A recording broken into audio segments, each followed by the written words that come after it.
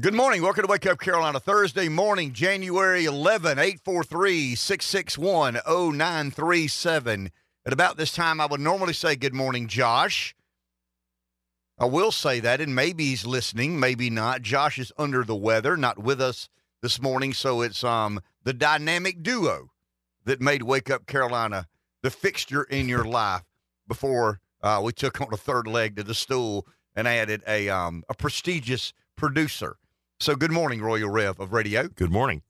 Instead of sitting in here doing nothing, you will sit there and do a lot today, I have to work today. I got to work today. Run the controls. Had to work a little last night after a storm, trying to get things back online, get things back reestablished. True. We hope Josh feels better. He gave it a shot. I think he texted you last night and said he was feeling terrible. Woke up this morning, felt a bit better, came in for a few moments and said, kind of ran through the drill and said, I don't think I can do this. Yep. So I saw you spraying your mic a second ago with some of the disinfectant to make sure you don't get on. Whatever it is, Josh had, 843-661-0937 is the number. So be patient with us. I mean, if I have Rev giving an opinion about something or other and you're calling in, understand that he can't get directly to the phone, but we'll do the best we can. I'm sure we will be just fine. And we have a busy show lined up today, too. A very busy lot of show. guests. A lot of guests. We've got a current member of county council coming on sometime this morning, trying to resituate some of the time slots. But sometime this morning, a member of Florence County Council is coming on to announce his campaign or candidacy for re-election. We've got Reggie Armstrong. We've got Jon Decker. We've got Drew McKissick. We've got Robert Cahaly. We've got a member of the Florence County Council coming on to announce his re-election. I'll just leave it there. We got a couple of Fox guests here, Eben Brown and Jared Halpern. I mean, we'll be busy today. Let's begin the show. You know, when there's always these debates about the greatest ever. Who's the greatest ever? Who's the greatest of this? Who's the greatest of that? I mean, they're fun debates. There is no right answer. But some things in some places at some times, someone has so established themselves superior to everyone else that you kind of got to say, how do you argue he's not the greatest ever? Yesterday, in a surprise move for me, there may have been people in Alabama, and some of the insiders of the SEC may have known this, but Nick Saban called it quits at the University of Alabama after a long, illustrious, and successful coaching career, in particular at Alabama. Somewhat of a failure in the NFL, went to LSU, won a bunch of games, won a BCS championship, went to Alabama, and I think won 6 national championships. The Tom Brady of college football coaching. I mean, we can argue, was he the best? Was he the most talented coach? I don't know. I mean, he won more than anybody. Brady won more than anybody as quarterback for the New England Patriots and then the Tampa Bay Buccaneers. College football lost a giant, not in fiscal stature, but in coaching accomplishment. And I'll say this. I mean, as someone who has tried to maintain some degree of competitiveness, commitment to being as good as you can possibly be, I preach that to all 3 of my kids relentlessly, try to instill in them that all I want you to be is the best you can be. I mean, I don't know how good that is, but I want you to be the best you can be every single day, because if you don't do it today, you don't get it back, and you can't double up tomorrow. You can't get today back. Saban instilled that, Rev, in a way that I find just almost unbelievable. I mean, I don't know if anybody on earth is truly a Vulcan. He may be. A Vulcan? But he may be a Vulcan. He may be the most logical creature on the planet Earth. He did instill a degree of responsibility and accountability and competitiveness and staying on top. I mean, we know how hard it is to get there. And then you always hear it's harder to stay there. I mean, Clemson knows how hard it is to get there. Now they're finding out how hard it is to stay there. That cat got there and stayed there. And to me, that's the greatest compliment I could give to Nick Saban.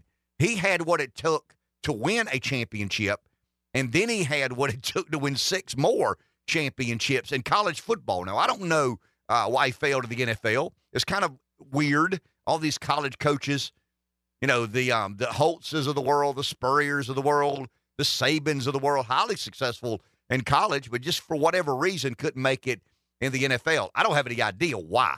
I mean, is the game that much different? I don't know. I would argue college football is a lot more like the NFL today. I mean, there's a big financial component involved in it now. You're dealing with free agency and, you know, and front offices and money and all these other sorts of things. But I think the greatest tribute to Nick Saban is not only was he good enough to win a championship, he was good enough to win 6 more. And once you get to the top of the mountain, some of us enjoy the view. And we get a little bit more nonchalant, a little bit less committed, a little bit less intense.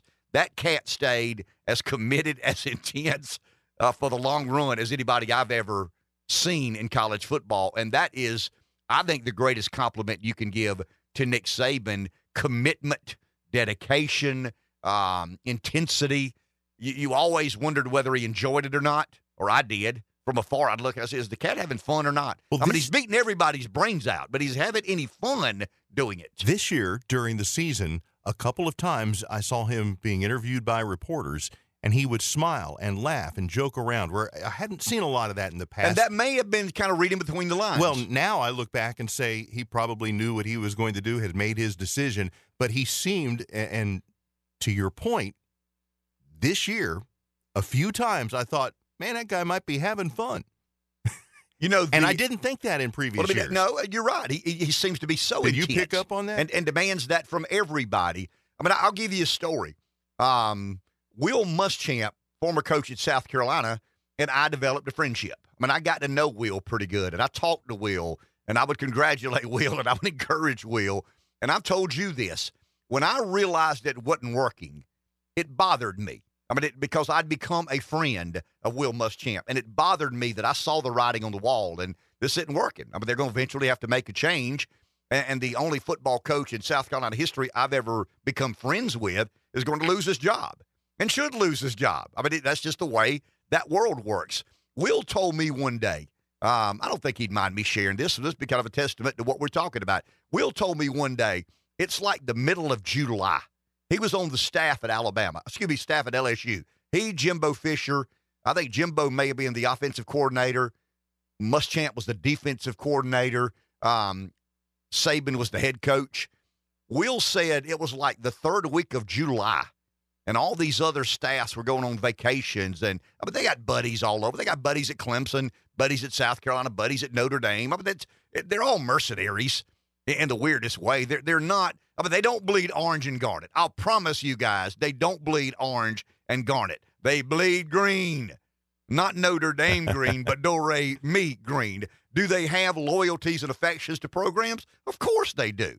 Do they build friendships and raise families in certain? Of course they do, without doubt. But Will told me one day, it's like the third week of July, and he's got 2 buddies who are coaches at, let's say, Texas, and they're to meet somewhere and have a big time. Families get together.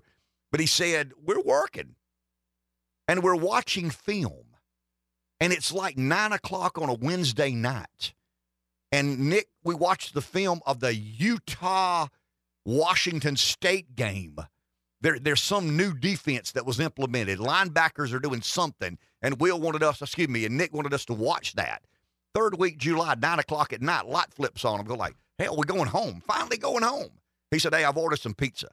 I want to watch the second half, and if you watch what this Nickelbacker does, and such and such. Good God, man. I mean, he paid you well. We'll always say Nick paid you more than the average. I mean, he took good care of assistant coaches, but he demanded of them what he demanded, I guess, of himself and what he demanded of his teams in general, and the proof's in the pudding.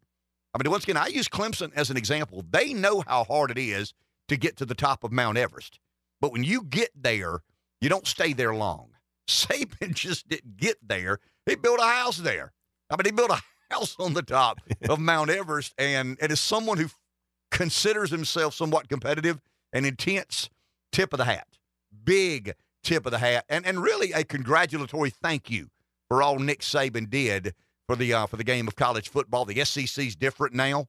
He's out. Oklahoma, Texas come in. He's out. The great question now is who follows Nick Saban? Who's next? I tell you, it's not going to be Dabo Swinney. Dabo's smart. I mean, Dabo's very shrewd, calculated, and smart. There's no way Dabo wants to be the guy that follows the guy.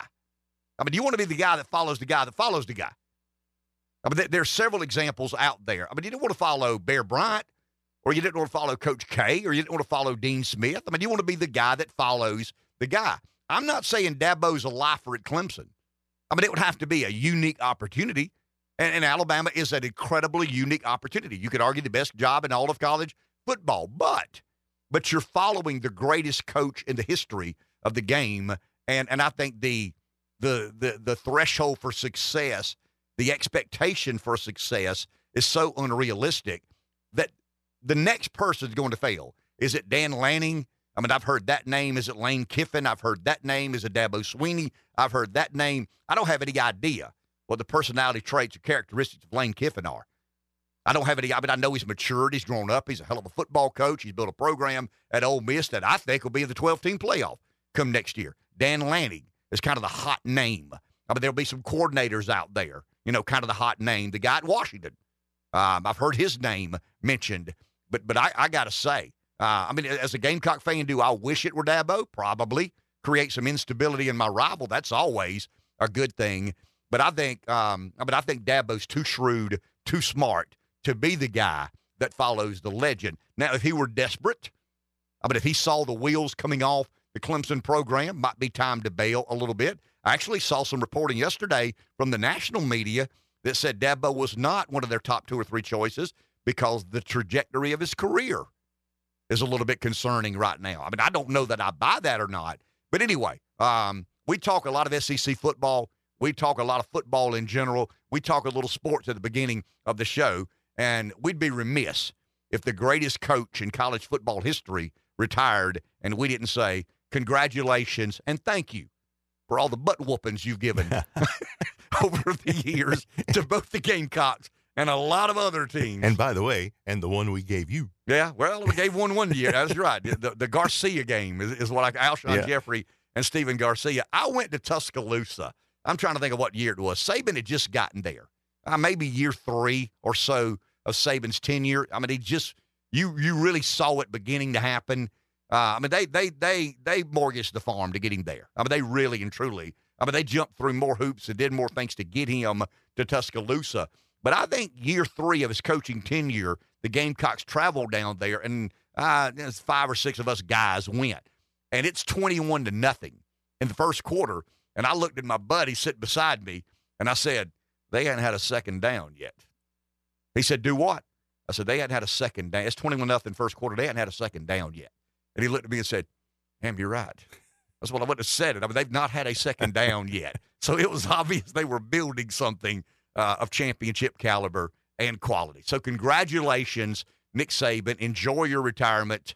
And it'll be a lot of fun to watch who is willing to be the guy that follows the greatest college football coach of all time. Let's go to the phone.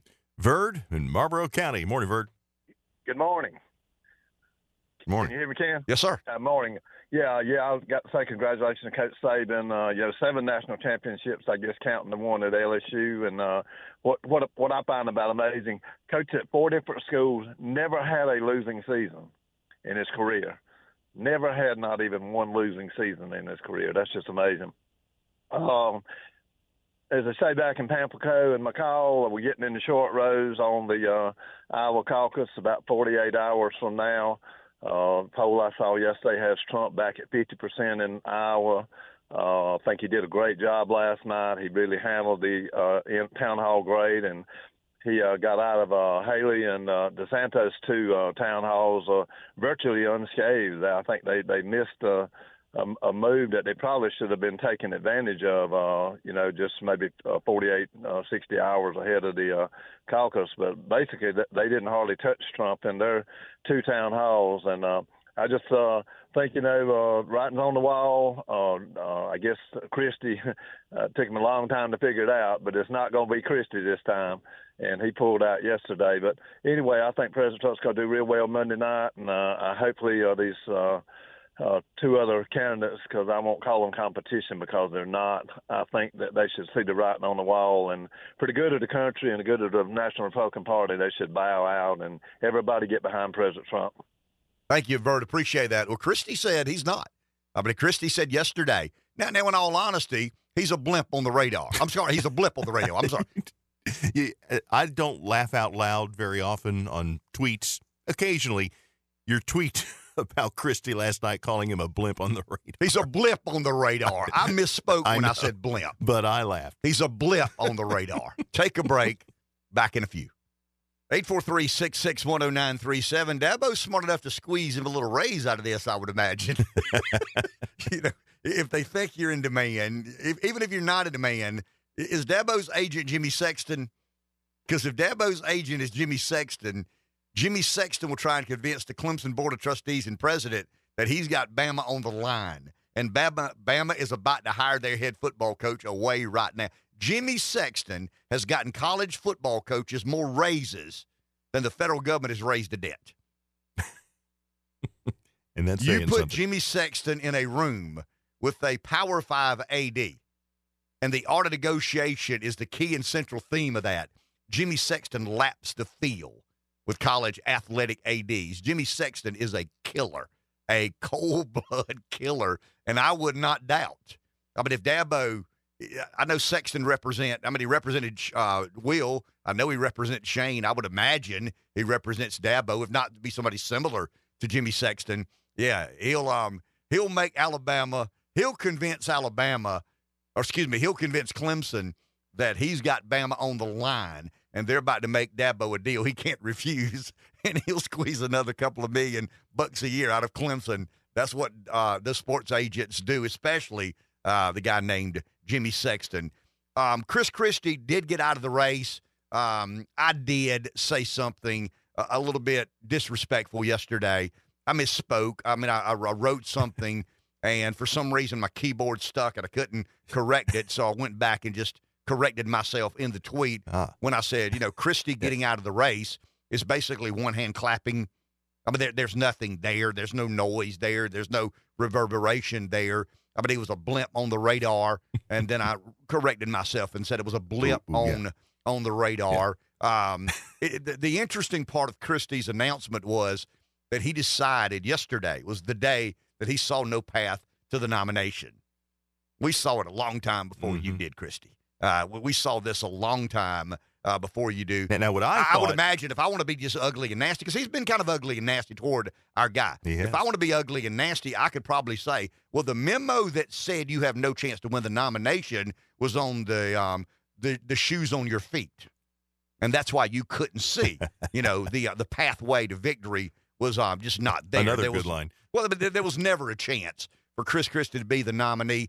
He was a man with no constituency. He's a man with a certain degree of vitriolic anger toward Trump. And I don't have any idea whether he wanted something and Trump promised him something. Donald Trump says that Christie's just not the kind of guy you want in important positions. He's a friend, a little bit buffoonish, a little bit full of himself. I'd imagine Trump saying somebody else is full of themselves. But anyway, Christie's out.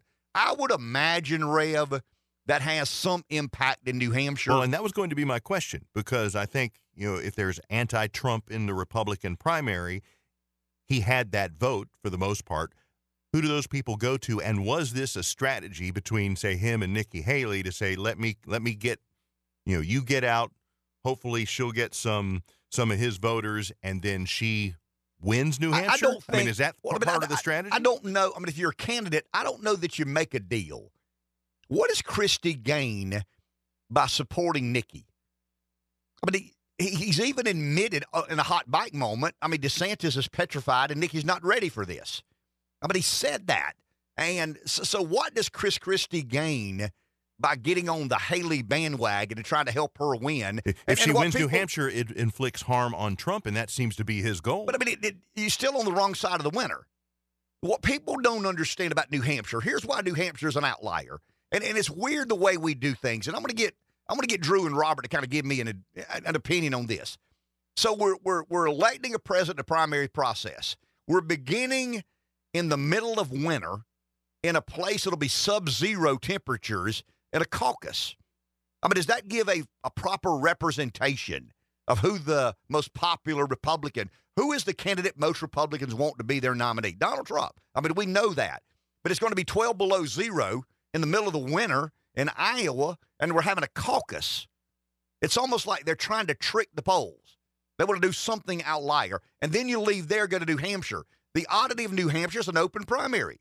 If you've listened to John Sununu, you know what he says over and over again? If everybody who can vote will vote, Nikki Haley will beat Donald Trump. What he's basically saying is if we can get enough Democrats to vote in the Republican primary, well, I mean, Sununu's admitting that. We can't beat Trump with Republican primary voters. But if enough of you Democrats who don't like Donald Trump will vote in this open primary, then we've got a chance to do our thing. Back to Christie, I don't know why you would endorse a candidate that's 35 points behind the front runner. I mean, there's nothing to gain. I understand you think Trump made a deal with you and he reneged on his deal. I don't have any idea what the animus is between Trump and Christie. I mean, Christie's punching up and Trump's punching down. And Trump is always punching, so he's not going to take a pass on. I mean, if Christie says something derogatory about Trump, I mean, the smart and prudent thing to do is let it be. He's at 3%, 4%, 5%. In New Hampshire, a little bit higher. Just let that be. But Trump's not the kind of guy that just lets that be. But what's the upside of Christie endorsing Nikki, winning New Hampshire? Let's say Nikki's within 6 or 7 in New Hampshire, and let's say Christie gets out, and every Christie voter goes to Haley, and Haley wins New Hampshire 39-38. And kind of an upset. Pat Buchanan won. John McCain won. I mean, New Hampshire does crazy things. They kind of like doing crazy things. It's what they're known for. But then Nikki comes 8 days later to South Carolina and gets smoked. I mean, what has Christie gained? I mean, he got 1 day in the sun, right? I mean, we showed Donald Trump in New Hampshire, but Trump storms to the nomination. And Christie he's a man with no constituency. He's an open border, globalist, interventionist Republican. There's no constituency in the party today for that, or not significant enough to make a fundamental difference. So that's kind of what I don't understand. I mean, I understand Christie getting out. I mean, he had no chance to win. He never had a chance to win. But why would he endorse Nikki Haley? I mean, I understand the Christie voter going to Haley, but why would Christie want to be a part of that, especially when you catch him in a hot mic moment and say she's not ready for this? Well, then I'll say this, Rev, and I think I can say this with some degree of I don't want to use intimacy. That's the wrong word. Some degree of personal involvement. Nikki's not ready for this. I mean, if you watched the debate last night, I watched a few moments of the debate. It's rehearsed candidates, it's coached candidates and rehearsed lines. I mean, who's the better coach candidate? Who has the more rehearsed lines? And then you flip to Trump, and it's off the cuff. And, you know, the largest deportation ever in the history. Well, we're going to have to.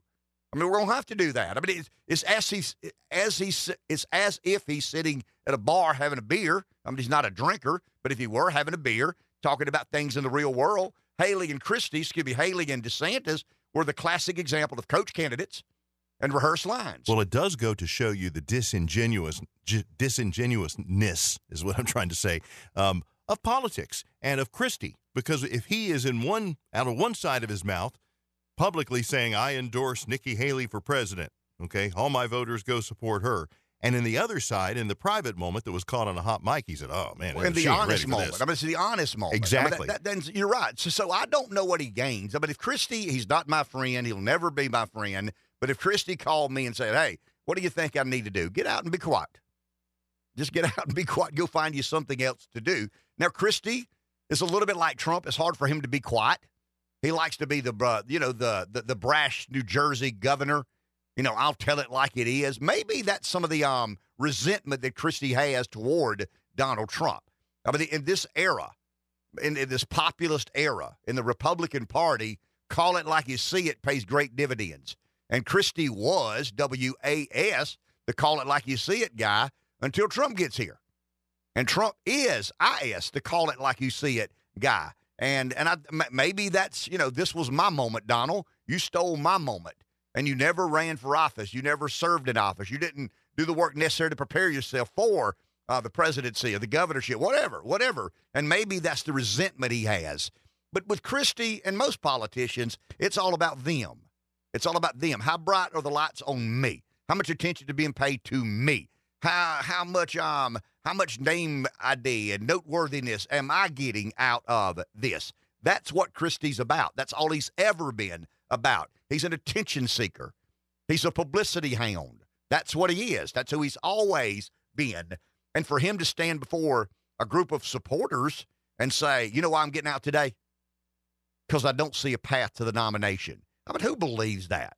There was never a path to the nomination. He took every opportunity to disparage Donald Trump, to marginalize the Trump campaign and candidacy, and it didn't work. And he got a lot of appearances on CNN. Well, sure, and that's probably where he'll end up now. He and Jon Kasich and, John Thune and Huntsman and all that crowd, I mean, they'll end up, as the token Republican on MSNBC or NBC or CBS or CNN for that matter. I mean, that's probably the journey or the path forward for Chris Christie, to be that Republican who talks that way about the America First political movement. Take a break. Back in a few. We've done a lot of theorizing, or I've done a lot of theorizing and hypothesizing in the last few days about things out there that you can't really completely and totally understand. We talked yesterday about, the fact that I believe today, and I do think this. I mean, I'm not trying to pat myself on the back, but I do believe one of the qualities I have, got a lot of bad qualities, one of the good qualities I have that pay me pretty good dividends in the world of politics is kind of the instinct. But, I just sense something out there, and I'm also, I think, willing to admit when I know I'm wrong. And I kept saying over and over again last year that every time Trump opens his mouth and isn't talking about inflation or immigration, but is talking about the 2020 election or January 6th, he's losing votes. And I got to be careful to not believe that my bubble is representative of the electorate at large. But I'm convinced now, Rev, and we went into great specificity and detail yesterday about the chaos. The chaos seems to be paying dividends to Trump. The more chaotic, the better his numbers are. I never imagined that would be the case. And then you got to kind of say, okay, if that's a theory, what do you support that theory with? And I went back to the guns outside the man's private residence in Mar-a-Lago. I just think that visual is, it's I don't want to say it's eternal, but it's front and center. I mean, it's there. And I think when you start talking about convictions and trials and lawsuits and legalities and Supreme Courts and whatnot, a lot of people just go back to that visual of men with machine guns standing outside the gates of Mar-a-Lago, the private residence of a former president. And I just think, I believe we do a lot of this subconsciously. And I think subconsciously that gets to the front of the line, and some of these other things become a bit secondary. I was thinking about the election, the 2020 election, and, the Biden team meeting with the media. I mean, we're reading now that the Biden team is meeting with the media, and they were convincing the media to portray the Trump campaign a certain way. In other words, you guys are an extension of the DNC, so let's talk about January 6th. Let's talk about the 2020 election. Let's force the debate. Let's make Trump fight under our terms. I mean, he's a street fighter. He's hard to corral. He's hard to get a harness around. But you guys buy ink by the barrel, so to speak. So let's make this debate about these things that we believe will make him less likely to win in November. And I think now they're finding out it's not working. So they're getting back together with the media. I mean, imagine this, guys. Imagine if we live in America where one political party has the media in its pocket, and the media carries the water. Whatever you need done, you let us know, and we'll get it done. And I go, like I said yesterday, it's not that they meet with the media, because I'm sure there's media people and with all the administration and all the players. But in this case, they meet with the media, tell them what they want them to do, and then they do it. Well, to get the marching orders, and this is the funny part of it. So they did what the media for a year, maybe a year and a half, has done exactly what the Biden administration asked them to do. Stop talking about immigration. Stop talking about inflation. Talk about January 6th. Talk about the 2020 election. And the Trump numbers increase. His polling numbers get better. So the Biden administration goes back to the media and says, hey, forget all we talked about last time. Start talking about some of the crass things he says. The disgusting person that he is. And I'm beginning to believe, because we talk about these Carville Axelrod's conversations that we'll never hear, these hypothetical, James Carville and David Axelrod. And I think even you would agree, Rev. I mean, you're a Republican, I'm a Republican, but I'll tip a hat to someone who I think is talented on the other side. Sure. Both those people are talented. Axelrod is a talented Democrat operative. Carville has proven over the years he is a talented Democrat operative. I mean, those guys are smart. They believe fundamentally different than we do, but they're smart guys. And I wonder if in some of those meetings, but I'm not talking about the nuts on MSNBC. I mean, they're not Axelrod. They're not Carville. They're nuts. I mean, they're nuts with a TV show or nuts with a segment or a broadcast responsibility on one of the liberal media networks. But I'm talking about serious people who try to win elections. I wonder if the conversation on the other side, Rev, doesn't go a little bit like this. I'm not sure we can do what we did again in 24. I mean, the way the pandemic allowed us to get so creative, the chain of command, the chain of custody, the unsolicited mail-in ballots. I mean, we had a unique opportunity. We had $450 million show up at our doorsteps. We had a pandemic we could blame on, isolating people. I mean, more people voted in the 2020 presidential election that nobody witnessed them casting a ballot than did. I mean, imagine that. More people in 2020 cast a ballot that nobody witnessed them casting that ballot than those who had a witness. In other words, you go to a school, go to a fire station, go to wherever it is you go, church, and cast your ballot. More people in 2020 voted in the dark, so to speak, with no witness. And I wonder if Axelrod and Carville get together and say, there's no way to duplicate that. I mean, we can't do that again. We can't expect 92% out of these precincts in heavily Democrat areas like Philadelphia, like Milwaukee, like Chicago, Chicago doesn't matter because it's, blue anyway, but like Milwaukee and Wisconsin swing state, like Detroit and Michigan, somewhat of a swing state, like Philadelphia in Pennsylvania, like Gwinnett and Fulton County in Georgia. I mean, that's where the statistical anomalies lie.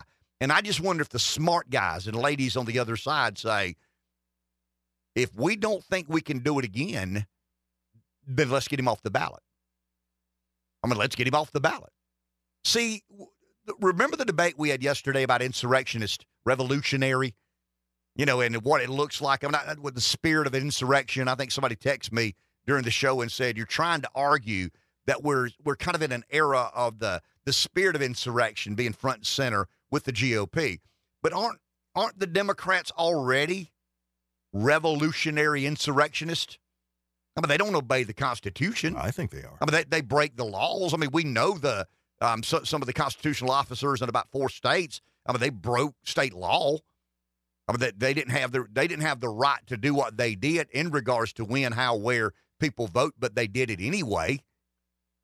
I mean, so in essence, I mean, they're already. I mean, the Democrats already have the spirit of insurrection and the spirit of revolutionary. I mean, they've had it for a good while, and I think we're beginning to kind of understand fighting fire with fire is going to be required. 843-661-0937. We'll take a break. Got a call. We'll get to that as soon as we get back. I think one of the most obvious illustrations for control and influence and censorship and, we get to decide what the debate is because you and I, Rev, we believe, and I think we have been validated to some degree, we believe that those in control of disseminating information have been unbelievably one-sided in what they allow to be amplified and what they censor. Elon Musk has said multiple times that if I were to make public all the information about the former ownership of Twitter and their willingness to work with the government's willingness to work with Twitter, it would probably start an insurrection.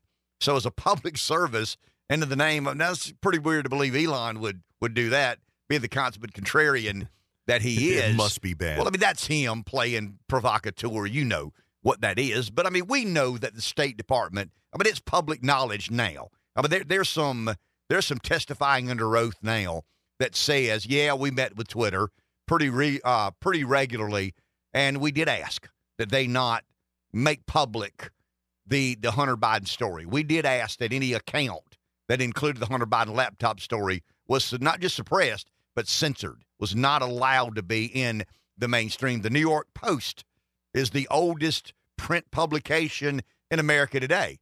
It's owned by Rupert Murdoch, or the Murdoch family. They were the ones that broke the story, and they basically shut down their Twitter site. Their Twitter account was locked. So, to believe that didn't happen is absurd. Those are examples we know about. And now we're finding out that the Biden administration is meeting fairly regularly with the New York Times, Washington Post, ABC, CBS, and NBC. And they're actually meeting again to now say, hey, scrap the plan. We got to come up with a new plan because the old plan is not working. We thought that if we could force the debate about January 6th and the 2020 election, Trump would pay a severe price. That's not the case. The intent was always to make Trump's base more rabid, to make sure his loyal supporters show up in a primary. We end up with a nominee of our choosing. In other words, we want Trump, not DeSantis or Haley. We'd rather have Trump. And it looks like that strategy may not be the strategy that they're kind of married to now, that Trump could be a much tougher opponent come November than they ever anticipated. But they're kind of sort of showing you the censorship mindset and I know this may be weird and you're going to, I don't know how you get there. But if you think about censorship and you think about not having a debate, and you think about, the historical nature of media, when you take a statue down, think about that, guys. When you take a statue down, you're censoring history. All the Confederate statues, I don't know if you saw this or not, but now William Penn's statue is being taken down. One of the most important figures in early American history, a statesman. But you could question some of his virtue in life. Imagine that, questioning someone's virtue in life. I know we're such a virtuous people now, but I think the Democrats will show you their hand if you give them a chance. And when I say Democrat, I'm talking about the radical liberalism that dominates the Democrat Party today. Taking statues down, you can't deny history. We know that. We're dealing with a lot of Civil War history now because of the 14th Amendment.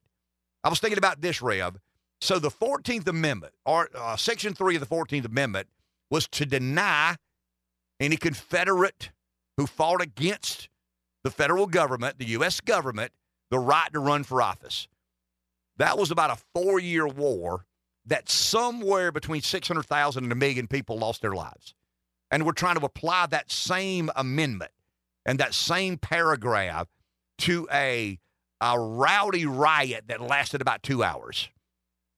So the 14th Amendment, and Section 3 in particular, was to stop insurrectionists, Confederate soldiers or office holders who attempted to secede from the Union. There's no doubt that's insurrection. There's no doubt that's rebellion. That's as insurrectionist and rebellion as it gets. And you know how we know that? Because 600,000 to 1 million people died, and it took 4 years.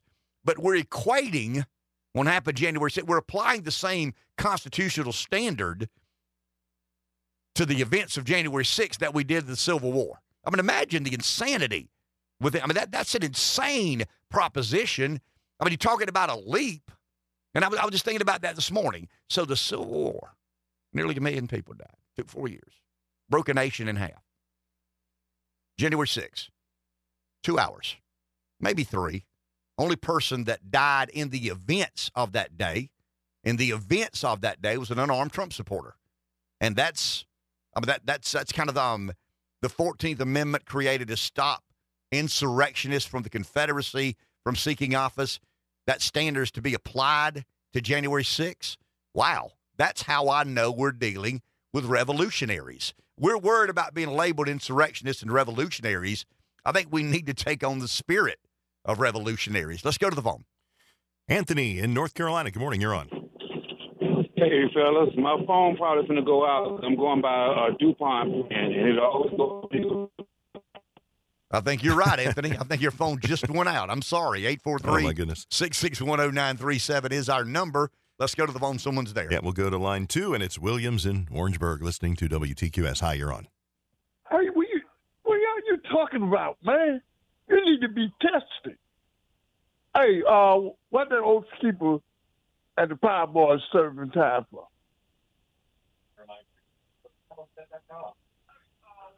Continue, William. Okay. Trump stayed in that cafeteria watching for 2.5 hours on TV or watching the instant wrestling. The daughter come in there 3 times, beg him to stop that crazy shit. Crazy stuff. And you talking about 2 hours? What's wrong with you, man? Tell the truth. That's all I ask of you. Tell the truth. Bye. Thank you, Williams. What have I misrepresented? I don't know. What factual statement or what statement did I make that I can't support with facts?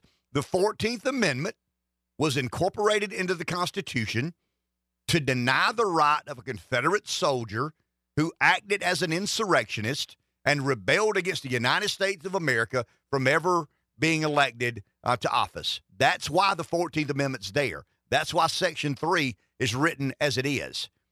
The Civil War included the killing of somewhere north of 600,000, south of 1 million people. It lasted around 4 years, and we're applying the same standard.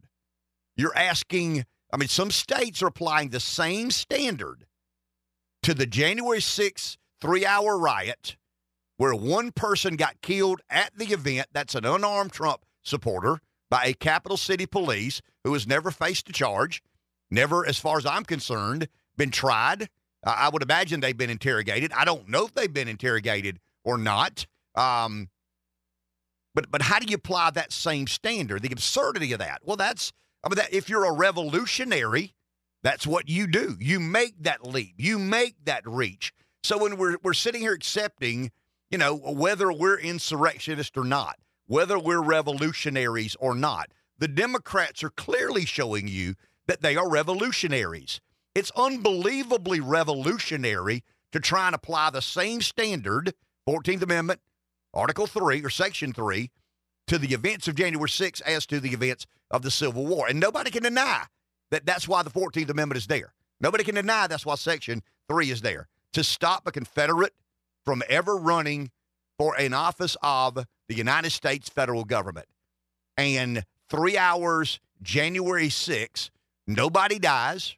I know Nick died, but we found out later he was not hit in the head with a fire extinguisher. He died of a heart attack. They wonder whether it was associated at all with the events of January 6th. We know Ashley Babbitt is no longer with us. She was unarmed. She was killed by a capital city police. But we're applying that same standard. And that's how I know we're dealing with revolutionaries. So the point I guess I'm trying to make is just kind of don't shy away from what you're accepting as real. Take a break. Back in a few. It's that time of the week. Great Television senior national editor, White House correspondent Jon Decker joins us. John, good morning. How are you? Hey, I'm doing great, Ken. Hope you're doing well today. Having a great week. So, John, are you or are you not on your way to Iowa first of next week? I am. I'll be in Iowa on Sunday.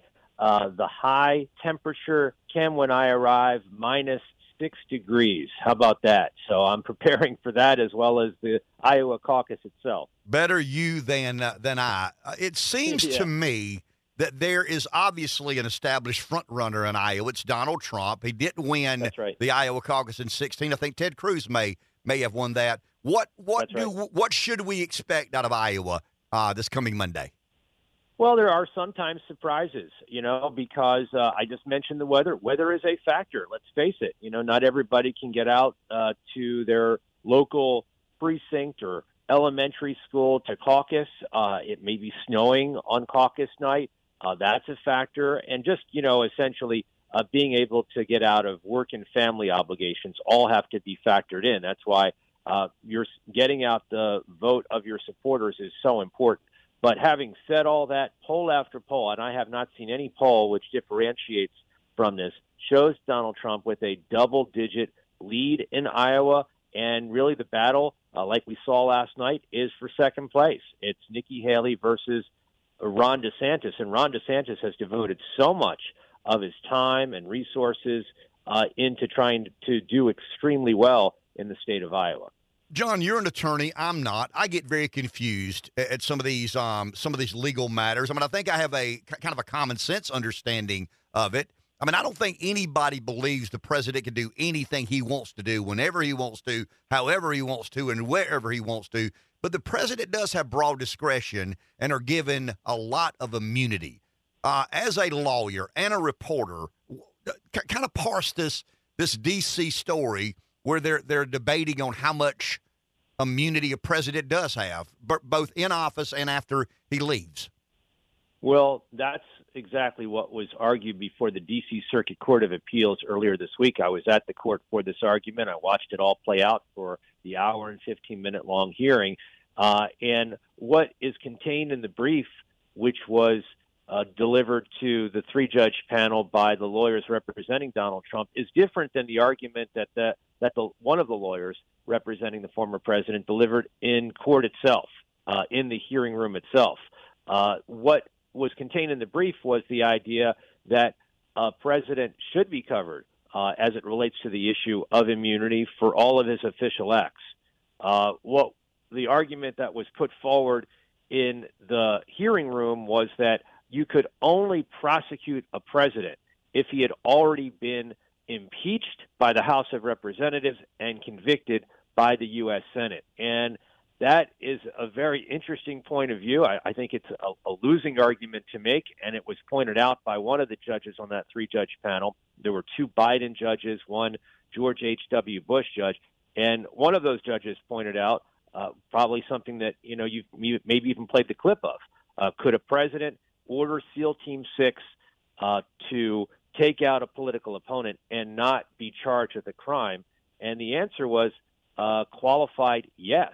The qualified yes is he'd first have to be impeached and then convicted before charging a president with complicity in murder. So that is an awfully interesting argument to make. I think it's a losing argument. I think that the former president will lose at this level, and then it may indeed be decided by the U.S. Supreme Court. Jon, is there any precedent here? I mean, does this set precedent eventually on what presidential immunity exactly means? It could. It depends upon if the Supreme Court takes this up, the opinion that is written by the Supreme Court, or if the Supreme Court doesn't take it up, the opinion written by the D.C. Circuit Court of Appeals. What I mean by that is it a broad opinion or is it a narrow opinion just based upon the facts before the court? And I think that that's an important element to factor in. President Richard Nixon claimed immunity in a case in 1982 after he had been president. And the court ruled there that the idea of broad absolute immunity does not exist for a president. So there is some precedence for this idea, and that is something that you also have to factor in. The other thing you have to factor in is Richard Nixon.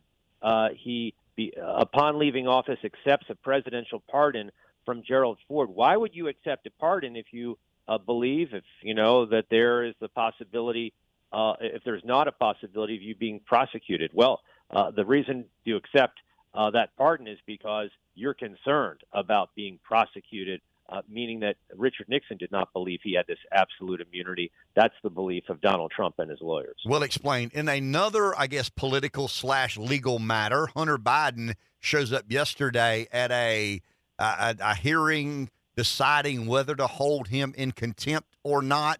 Why does Biden show up, and what is your take on the reaction of the committee at large?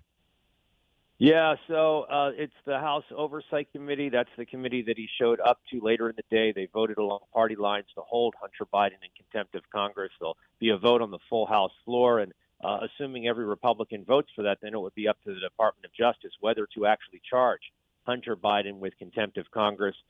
We're talking about at least a $100,000 fine, a possibility of 1 year jail time. That's what Steve Bannon has already been convicted of, and that is something that he has to contend with. As to why he showed up, I think it was a legal move more than anything else.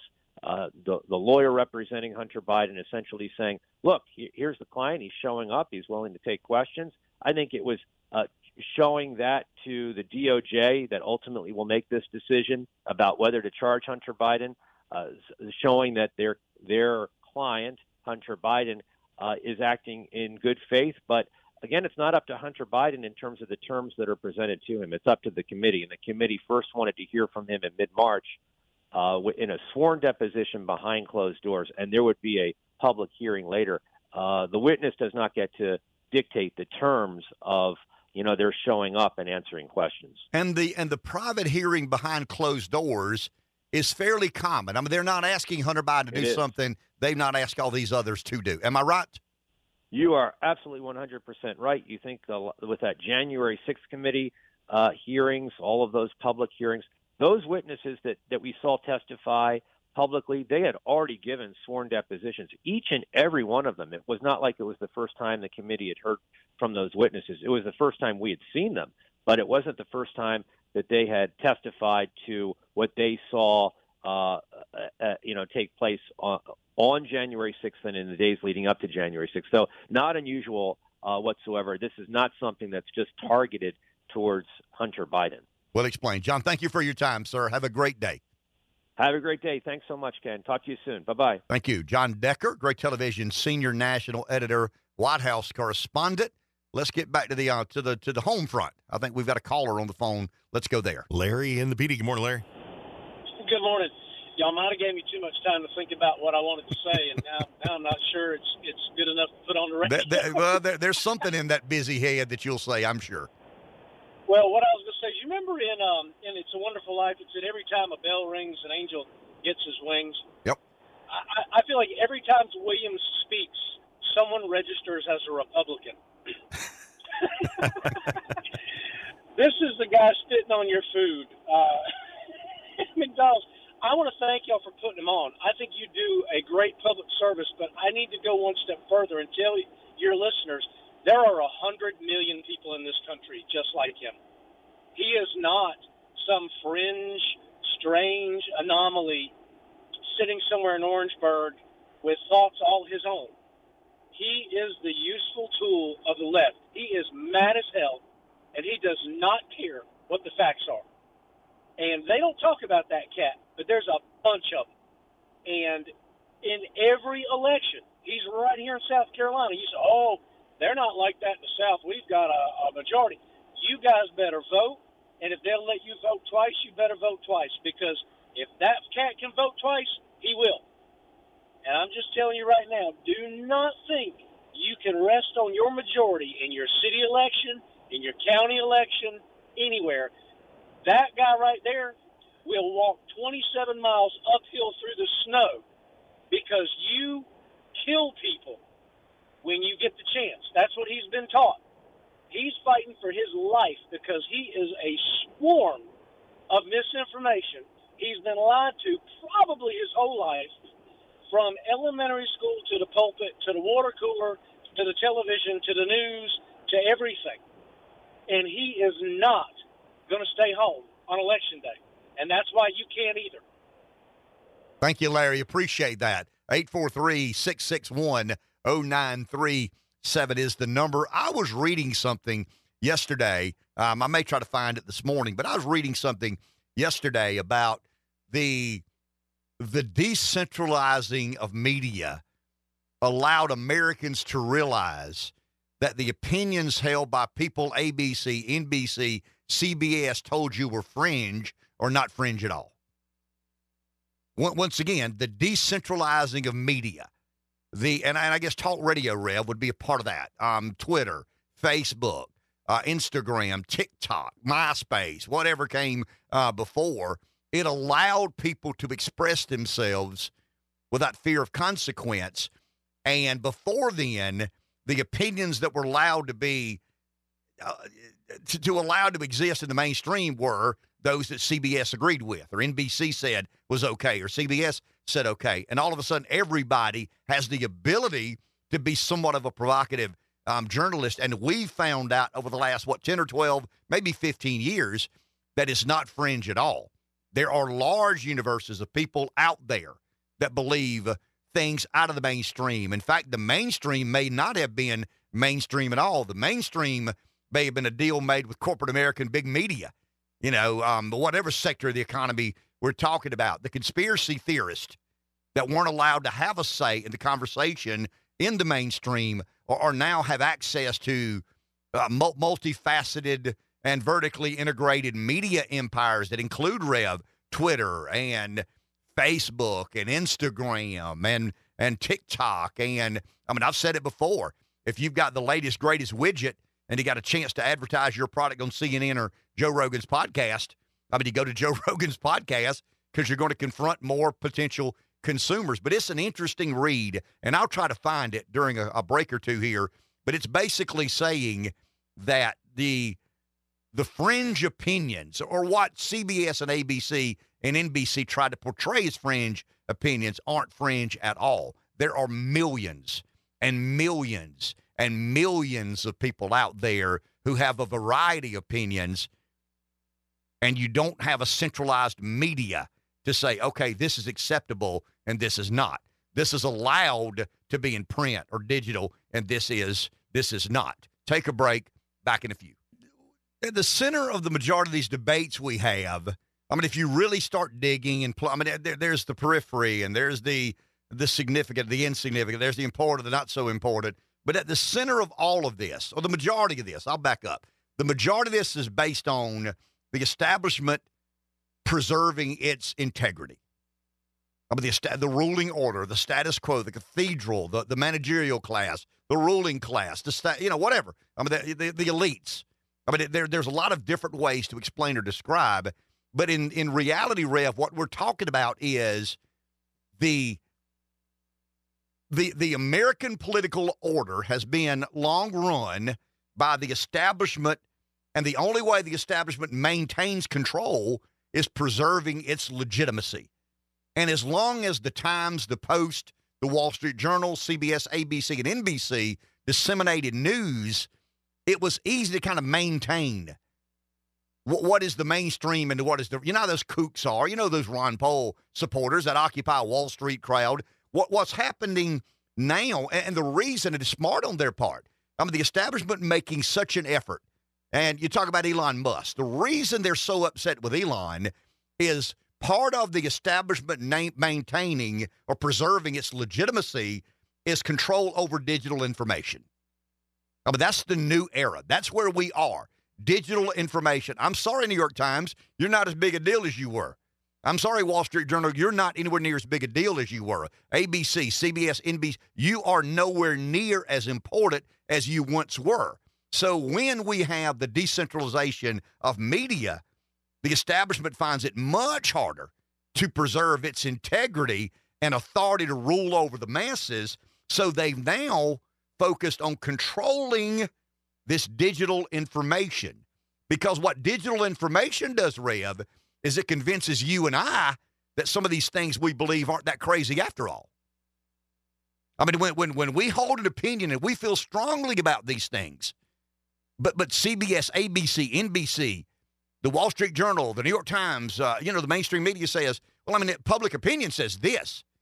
Public opinion says that because you force public opinion to say that. You are in cahoots with preserving the establishment's legitimacy.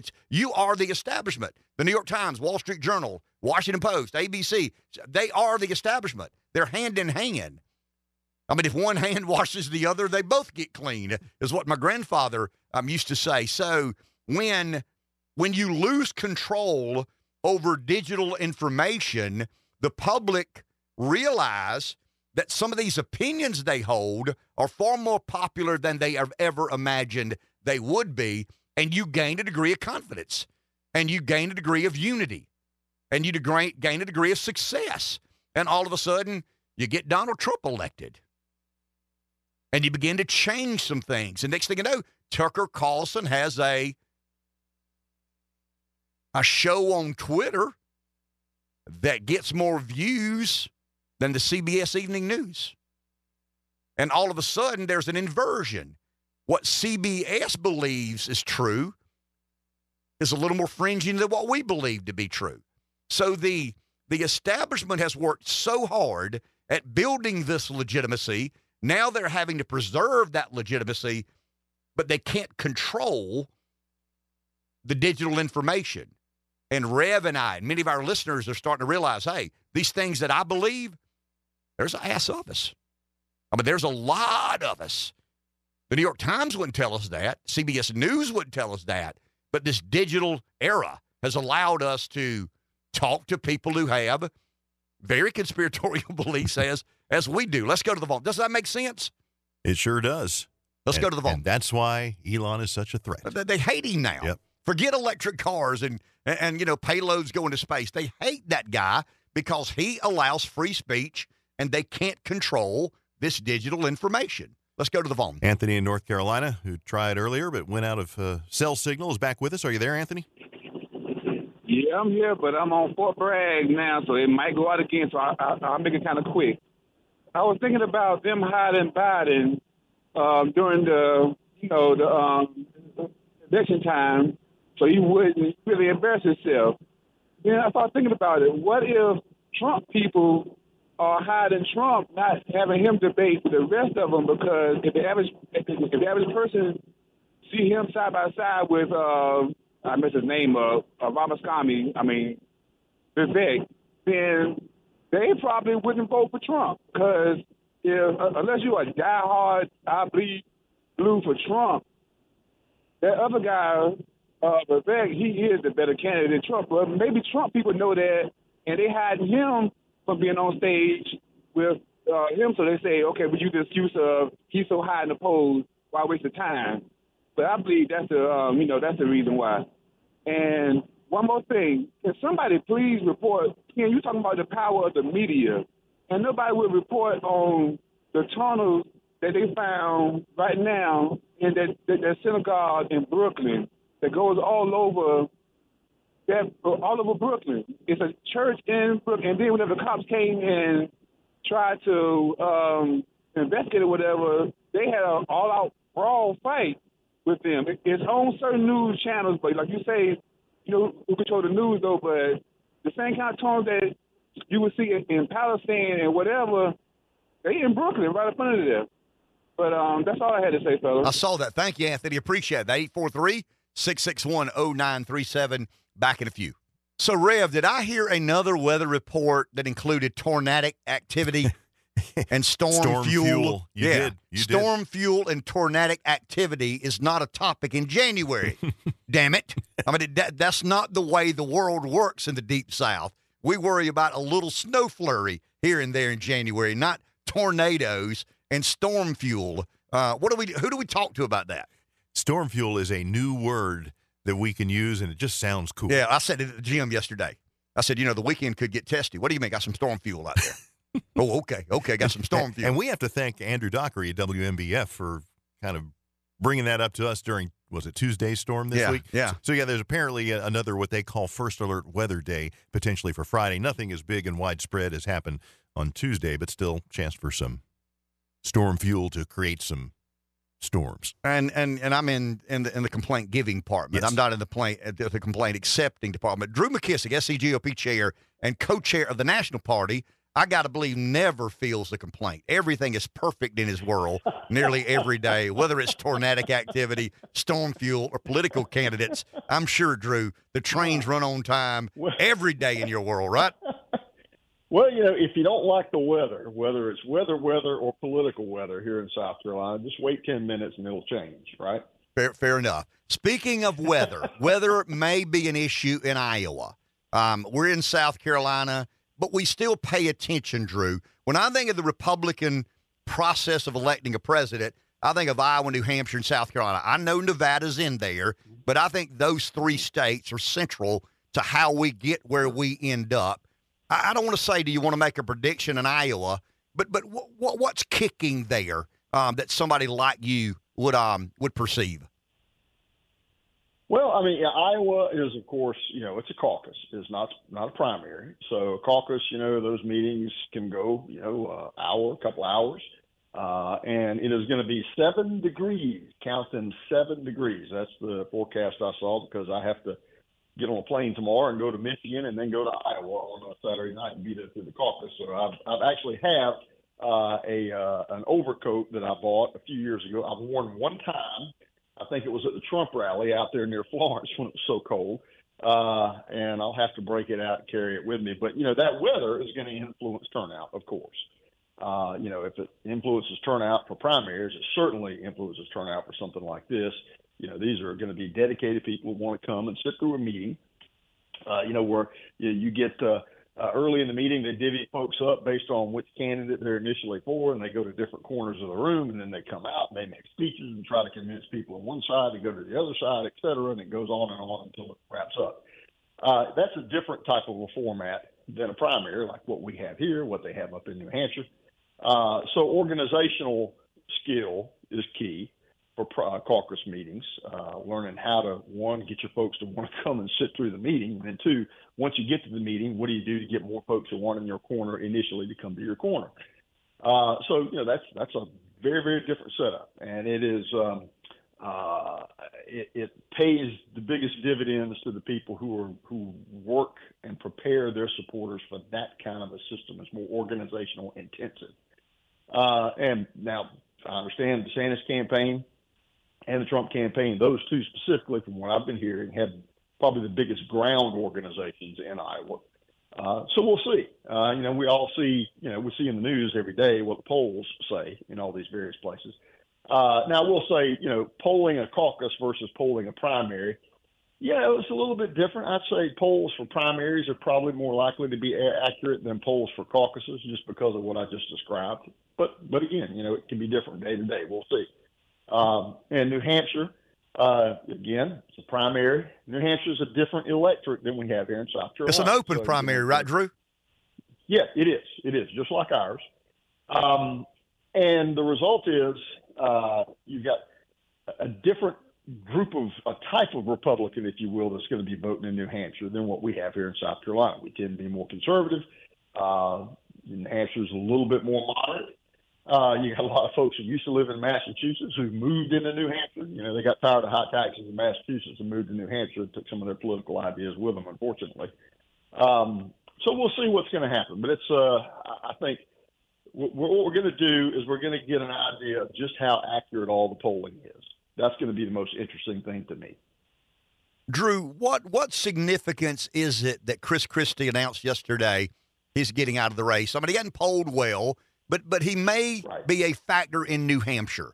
I mean, you've told me, and I agree with this, that primaries are energy-building operations. You get a little momentum coming out of Iowa. You go to New Hampshire and overperform, and you get a little more momentum coming to South Carolina. It seems to me that DeSantis is putting a lot of eggs in Iowa. Nikki's putting a lot of her eggs in New Hampshire. She's at the endorsement of the fairly popular governor, and now Christie's getting out, and the RCP average has him at about 12. Obviously, that makes New Hampshire more competitive. Fair enough?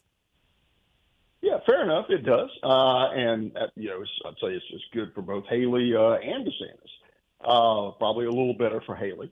And again, the electorate, again, as I pointed out, being a little bit different there in New Hampshire. The difference, though, that we have this time, traditionally, almost since maybe every time except for once since 1980, South Carolina has been about 10 days after New Hampshire, when we would hold our primary. This time is different because Iowa and New Hampshire went so early in January, and nobody else other than Nevada can go before Super Tuesday, which is the first Tuesday in March. So we made the decision here in South Carolina, well, why would we go that early and leave the rest of February wide open for candidates to scatter across the country when we could move closer to Super Tuesday? And one, make them spend more time here in South Carolina, and two, cause South Carolina to be a bigger boost for the winter going into Super Tuesday, and to continue to make South Carolina matter as it always has in the past. So that's what we did. So, you can look for, as soon as New Hampshire's over, those candidates are going to be, like locusts here in South Carolina. They'll be everywhere, spending a lot of time. They're going to a lot of meetings, and that's what we expect. Drew, last question. It was pretty obvious to me last year that the more Donald Trump, and I'm talking specifically Trump, the more Trump talked about immigration and inflation, the better he was. The less he talked about January 6th and the 2020 presidential election, the worse he was. I'm not so sure I'm right, Drew. It seems to me that as chaos ensues, and he's forced to debate some of these issues January 6th and 2020 election because of all the indictments and the pending litigation. His numbers don't suffer as a result of that. What do you make of that? So folks have been asking questions like this since back in 15 and 16, when they would see things that would normally just, devastate a campaign have little to no influence over Donald Trump. Maybe even positive, Drew. So you're exactly right. I mean, especially now when you look at things with the lawsuits and so forth around the country, it's almost like the lawsuits and everything attendant to that or to them has become the campaign. The charges from liberals and the administration to Trump campaign's responses, and then filings and showing up in court. So it eats up so much of, I'd say the air, if you will, that the other candidates then can't fill because it's just moving in and taking up so much of the space. And I think as far as the Trump campaign goes, they're completely fine with that because in addition to doing that, it also highlights an issue that makes Republicans upset. It's two different standards of justice. People see that, they get upset about that. He's the target of it. They see that, they get upset about that. So that has, in a lot of ways, become the campaign. And then now you see what we all probably thought, everybody expected, that there's Democrat hypocrisy going on and two standards of justice. And then you have things like, now, what is it, Fannie Willis, we find out has been playing patty cake with a special prosecutor, behind the scenes, who's married to another woman, and basically she's wrecking the family now. And to what was it, one of the other ones up in the Northeast that made about 6 visits to the White House here within the last year. It all looks coordinated. Of course it's coordinated. Of course it's crooked. And that plays as an issue in this primary. And I would say in the general election, too, by the way. Yeah, very well explained. And Drew, I really appreciate you joining us.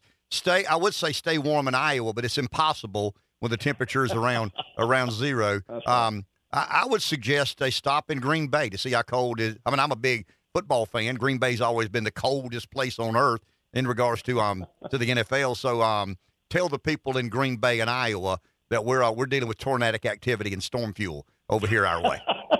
Well, I'm taking my long john. So I'll let you know how it goes. Good deal. Stay warm, my man, and appreciate you joining us. Thank you a lot. Drew McKissick, SCGOP Chairman. Let's do this, Rev. We're going to ad lib here. I've got a guy that's going to announce his reelection, and I support his reelection. Want to make sure we give him ample time. Let's take a break, come back, and we're going to kind of jump around. I don't think this guy would mind. He's a good friend of mine. We're going to let him announce his reelection. We got Cahaly calling in sometime around this. But I want to get this guy to stay with us both before and a little bit after Robert calls in. Let's take a break because I want to make sure we situate the chess pieces in the right place. Take a break. We'll be back in just a minute. I had somebody walk up to me at the gym a while back and said, "Hey, man, you got some influence on that radio show." You know what my answer was, Rev? Not without you, I don't. Not without you guys, I don't. Right, I'm a answer. man in the studio talking to myself unless there are listeners out there, and we've garnered a good audience, and we're proud of that. We're respectful and appreciative of that. And it's majority Republican. I mean, there's no doubt about it. The majority of people who consume conservative talk radio are conservative Republicans. And I think it's always smart when somebody in office or seeking office inquires about coming on the show to address not me and not Rev, but rather you, their voters, and our listeners. A lot of overlap in that Venn diagram. This gentleman's been a good friend of mine we were just talking a second ago, probably 20 or so years in politics. He was a school board member when I got elected to Florence County Council. Texted me one day earlier this week and said, "Hey, I want to announce my reelection, and I want to do it on your radio show." And I'm flattered that he decided to come here and introduce himself as he's a current member of county council, but he's asking for your support in reelection. Willard Dorriety has been around the block a time or two. Good morning, sir. How are you? Thank you, Ken. I certainly want to thank you and Dave for allowing me to be here today, and I appreciate what y'all do for the community and the voice that y'all have in the community. It's always a joy to listen to your program and get y'all's perspective. But it is good. But yes, we've decided, sit down with your family, and we want to make sure your wife's always happy with you doing this. And we've decided that one more term, that we're going to run for re-election. Of course, I'm a Republican. I represent as District 9, which is in the west part of Florence, out in West Florence, and I've been humbled to have been elected to serve there for the past 11 years, and I hope I'll be able to return for another term. I think the county has really progressed in the time we've had. We've done a lot of good things. We've started economic development. Broadband's been big. It's much needed in this county, and it's full bore. It's not totally complete, but it will be, and it's hitting our rural areas that didn't have it. When we're finished, it'll be 98% done. We've had some changes in leadership in the county in the hiring side, economic development director, administrator, and that is working well. I'm glad I was able to oversee that, but it's done well. Economic development, new announcements coming, and we're not stopping there. We're going to have some others. But the main thing is people need to understand that it's just not about Florence County. It's about the PD as a whole now, because we're falling behind other areas in the state in population and in economic growth. And when you do that, the children that you raise here, they tend to go somewhere else. And I'm tired of seeing them going to Greenville and Charleston and Charlotte and places like that. I want us to provide jobs here where they feel comfortable coming back home and can stay here, one. And two, when we lose population, we lose political clout. I don't know how many people realize that. We've got three good Republicans you'll have on the show probably tomorrow, and Jay and Philip and Mike. But as we lose population, we lose the ability to elect people like that. And when you lose your clout in Columbia and you lose representation, you lose out on what can benefit your region. And also economic development raises the ability of a mill to increase. And a mill is how you pay for taxation. It's how you do it. In 2021, I think a mill was worth about $482,000. Now it's worth $555,000. People ask me where I think we need to go. I said, well, Horry County's a mill's worth almost $2 million. We're not going there. Charleston, $4 million. Greenville's over $3 million. But now I look at a county like Anderson, where it's worth about $850,000 to $900,000. That's something that we can reach. And that's very realistic. I want you to sit tight because I want to hold on to you. I got some questions I want to pose to you about the penny tax and some water issues, and I know you're very informed on that. Right now we're joined with a senior strategist, or not the senior strategist at Trafalgar, which I consider the preeminent Republican polling operation in all of America. I looked at the latest poll out of Iowa from Trafalgar, and kind of lets me know where I think we're headed in the Iowa caucus. Robert Cahaly, good friend of mine and somebody who is kind enough to join us this morning. Robert, good morning. How are you, sir? Good morning, Ken. How are y'all? I am doing well. So, Robert, I don't want to ask it as broad as this, but I will. The lay of the land as you see it, heading into the Iowa caucus. You got a New Hampshire, Nevada primary. You got a South Carolina primary around the corner. I mean, how do you see this thing, or what does your data suggest to you that this thing is shaping up as? Well, I think yesterday was very interesting with Chris Christie's departure. There was a natural feeling that most of his votes would go to Haley, but with his hot mic moment kind of giving Haley a swift kick, I think may put some of those people on the sidelines, that it's kind of a wasted effort. You know, it's a lot to ask a Democrat to cross over. They had to re-register which party they were in. And you got independents.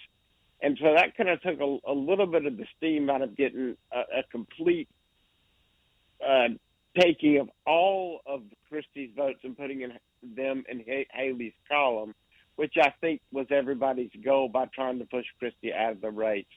The thing I think people should look for, and we're going to look for as we look at maybe even putting out some poll numbers, is how the temperature is going to affect things, however, in Iowa. Our numbers tell us that the people who are most energetic about voting are supporting Trump and are supporting DeSantis. And we're looking like a forecast of like 12 below right now. So that may give those two campaigns an advantage, and even give us some of the Ramaswamy voters an advantage, and kind of keep some of the, kind of, as how you would call it, mainstream moderate Republicans home. So that might be some bad news for Haley. But I think all in all, the departure of Chris Christie and the quite possible departure of DeSantis, if he does badly in Iowa, could put us with a New Hampshire with pretty much just Trump and Haley left, with maybe Vivek taking up a small percentage. And that, New Hampshire would become the first kind of mono state before South Carolina. Now, obviously, the one thing people need to understand is the way they're doing Nevada is not exactly the same, because they're going to have a convention that allocates their delegates, and their ballot process is what they call it's like a pageant. It doesn't really matter. So we could be looking at a races down to Haley and Trump very quickly, depending upon how things turn out in New Hampshire. How things turn out in Iowa. Robert, at any point in time in the next 2 weeks, does DeSantis and Haley have to consider their future after 2024? I guess what I'm asking is, we thought DeSantis was the most likely person to rival Trump and run against him nationally. That's just not working out. Now we'll find out over time if that's the case or not. But at any point in time in the next 2 weeks, I'll give you personally, is Haley willing to risk to come her home state and lose by 20 or 25 points? Does that ding her significantly and make her less of a factor post-Trump in this nationalist populist movement that is overtaking the Republican Party? It certainly is something she should think about. But what we find more often than not is, when somebody feels like they're hot, they're kind of like a race car driver with a hot race car. They're going to run until they run out of gas. And a lot of them feel that way. And DeSantis' problems have everything to do with the fact he doesn't have the money he used to. And Haley's bravado has to do with she has the money to go all the way through Super Tuesday already in the bank. And that's kind of what Chris Christie was talking about, is the millions that she's spending right now. So, yeah, I think she does have to do that and do that analysis. But, Haley's not famous for making analysis on herself that aren't favorable. So we'll see. But, Robert, isn't Haley Trump the phenomenon? If DeSantis underperforms in Iowa and it is Haley v. Trump, isn't that kind of symptomatic of the asymmetrical relationship that the donors in the Republican Party have with the voting base? One is a manifestation of the donor class. The other is a creation of this base that is moved in a very nationalist, populist direction. Absolutely. This is exactly what I was talking about, I think, over a year and a half ago. That whichever way the donors line up, the voters and the activists line up and go the opposite direction fast. And so that is exactly what's happening, and that is what she's being beat up on, and she's been held accountable for some of what these donors say. It's hard to sell that everybody who backs CRT and backs China is backing you, but that'll have no effect on how you vote and how you act as president. What do you veto and what you support, and what legislation you push, and what you do with the administration and all the bureaucracy is going to be moved by those people who support you. And people know that. Robert, when you and I were a tag team, you were the guru, you were the statistician, you were the pollster, you were the consultant, you were the guy that knew far more about how to get elected. I was kind of the racehorse. It was gut and instinct and doing my thing. I want to take that kind of dynamic and ask you a question. My instinct told me a year ago that the more Trump talked about immigration and inflation, the better he was. the less he talked about January 6th and the 2020 presidential election, the more damage he was doing to himself. Robert, it seems to me that the country now have settled somewhere between those two. In other words, they don't believe January 6th was an insurrection.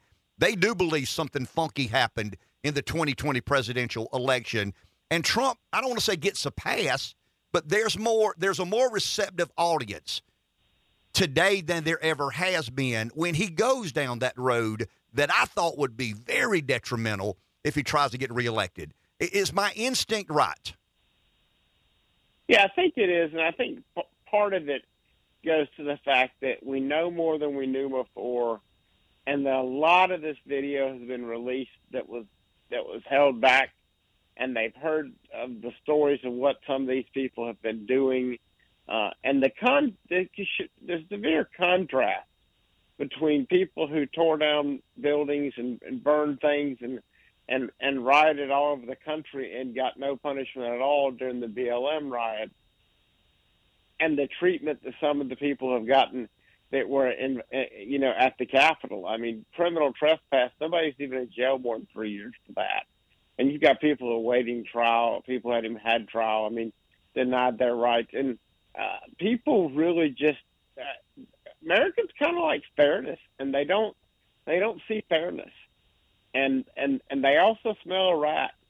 When the FBI director can't tell, Representative Clay Higgins that there was zero informants and agents in the crowd, and he demands, well, why can't you just tell me it's zero? That's the right answer.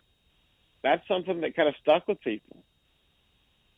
And your poll says what in Iowa? Your poll says what in New Hampshire? And your poll says what in South Carolina? I think that's what people are most interested in. Robert Cahaly and Trafalgar, you guys have such a good track record. So what does Trafalgar say about these three critically important races as it relates to data?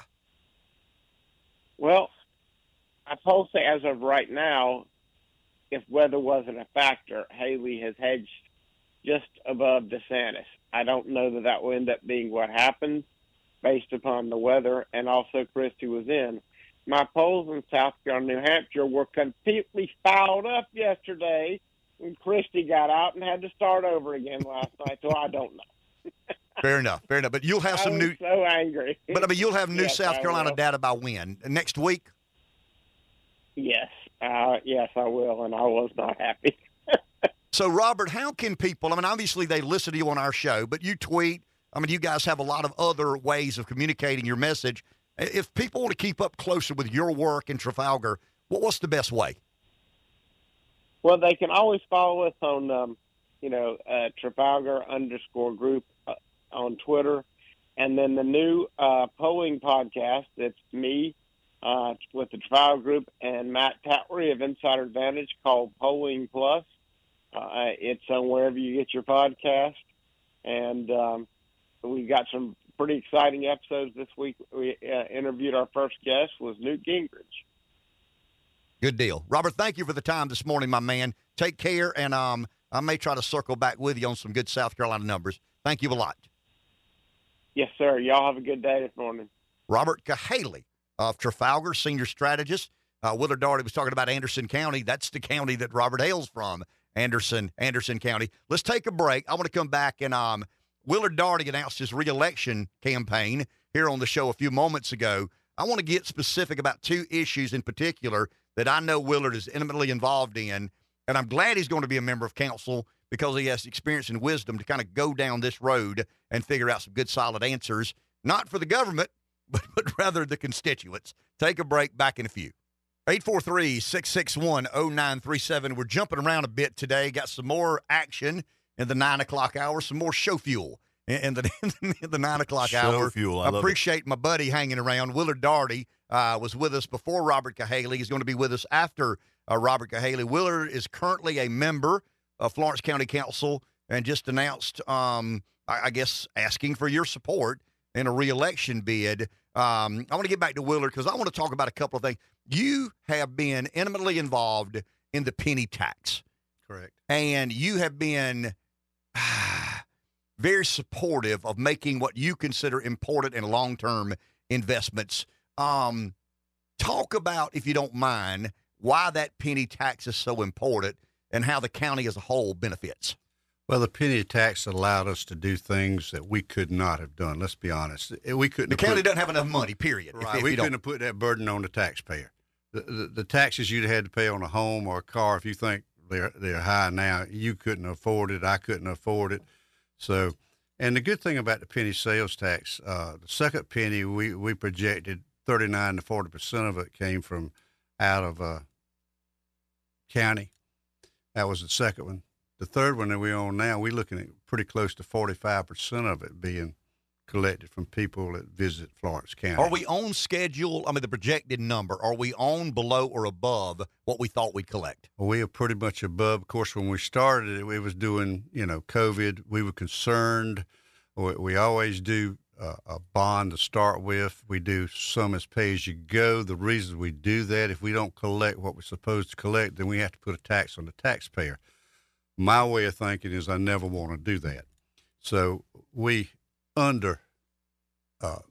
bid what we think it will be. And right now, this year, we just got through in December, doing an additional $50 million for projects that's coming from the third penny. We're pretty sure of that. We've actually saved a considerable amount of money just in case something happens and we don't reach that, so we don't have to worry about burdening the taxpayer with that.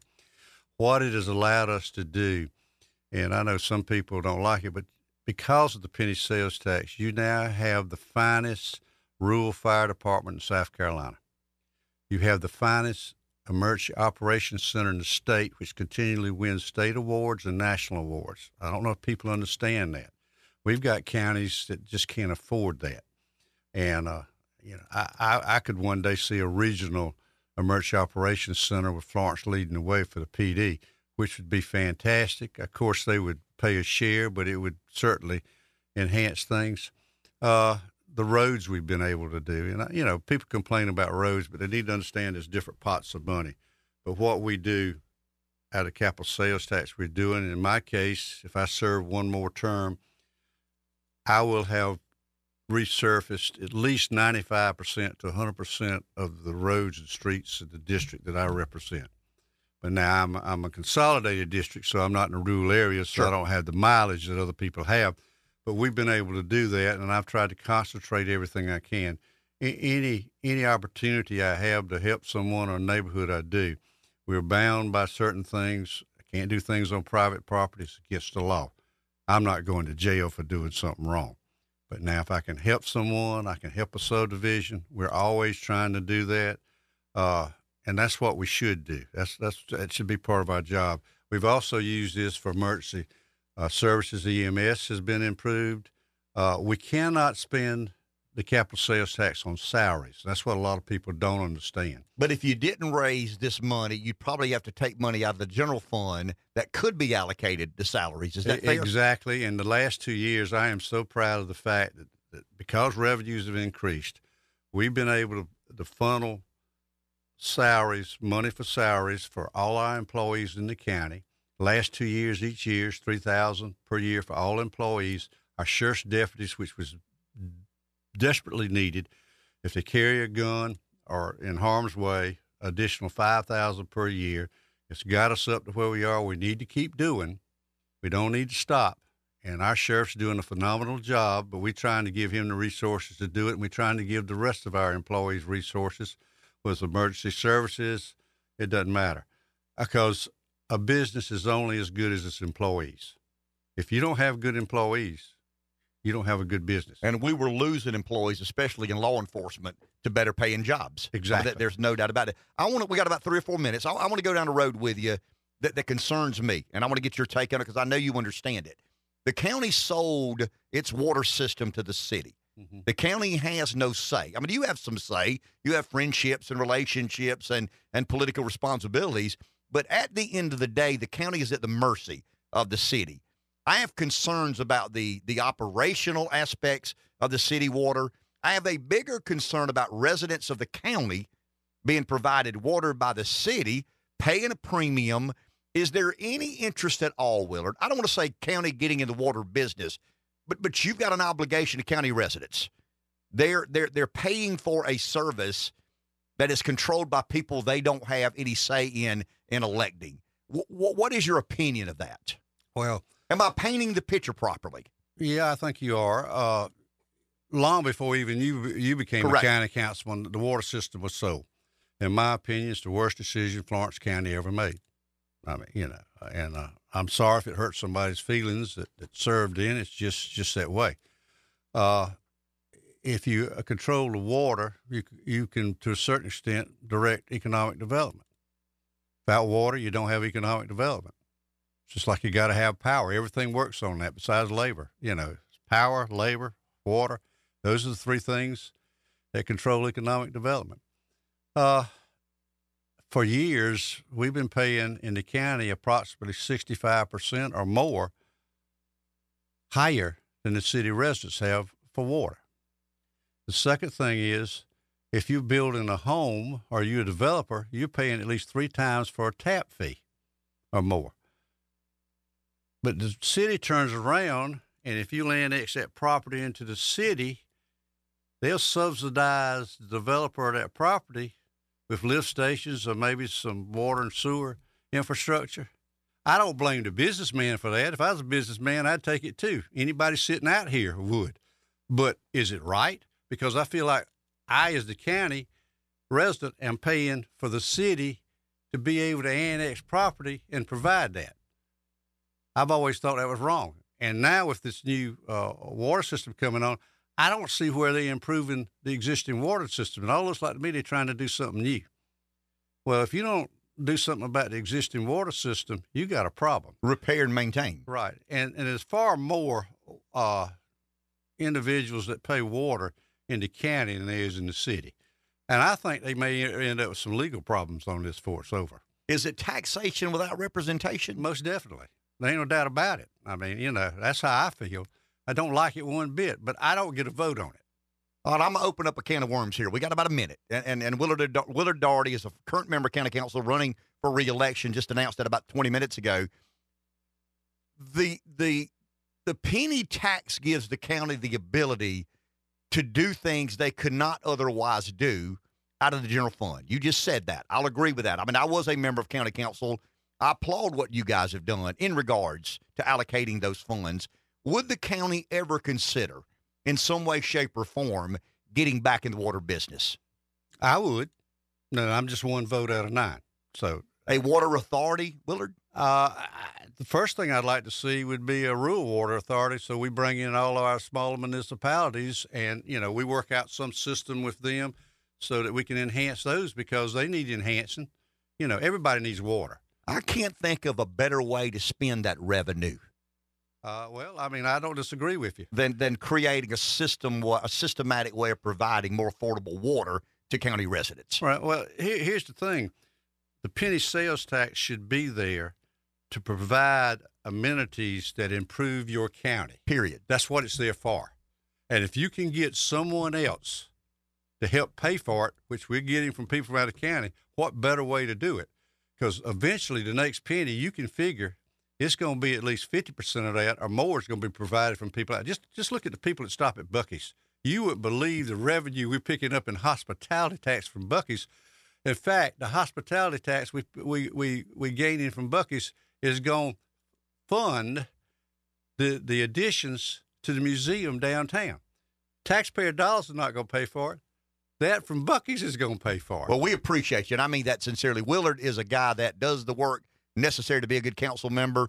He's been around politics for a long time, and he certainly got my blessing. When he texted me and said, I'm running again, can I come on the show? Absolutely, come on the show. We're going to get you back to talk more about some of these issues the county deals with at a further time or a later time. Be glad to, anytime. Thank you very much. We'll take a break. We'll be back in a few moments.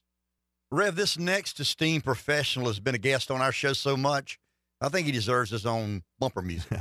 Well, I mean, I really do. I think sure. He's reached that status with Wake Up Carolina that he deserves his own personal bumper music. We'll get with him and find out what his choice is. Just let us know what you want. Is it reggae or rock and roll? We need to make sure we do what our next guest, Fox News Radio's Eben Brown, would like to have as his entry into the arena of conservative talk radio. Eben, good morning. How are you, sir? Good morning. Well, I'm in South Florida, so I guess it has to be like Jimmy Buffett. Yeah, or something. we got some Buffett on the reel. I'm sure we do. We can do that. Yeah, we're all Southerners here and living near the coast. Eben, I am such a cynic, and I'm such a contrarian. I get in my own way at about every turn. I find everything wrong with the world. I got to look long and hard to find things I like about the world. I told my wife not long ago, I think I was born 100 years too late, and she said, 100? It's more like 200 or 300 years too late. When I watched the debate last night, I watched bits and pieces. I heard a lot of coach candidates. I heard a lot of rehearsed lines, and I just don't think the general public are looking for that right now. There were some standout moments, obviously, and these are the two challengers to Donald Trump, if anybody is going to be. I mean, what did you make of last night's GOP debate in Iowa? Well, I think you're partially right. You know, you had two candidates who are obviously vying for second place.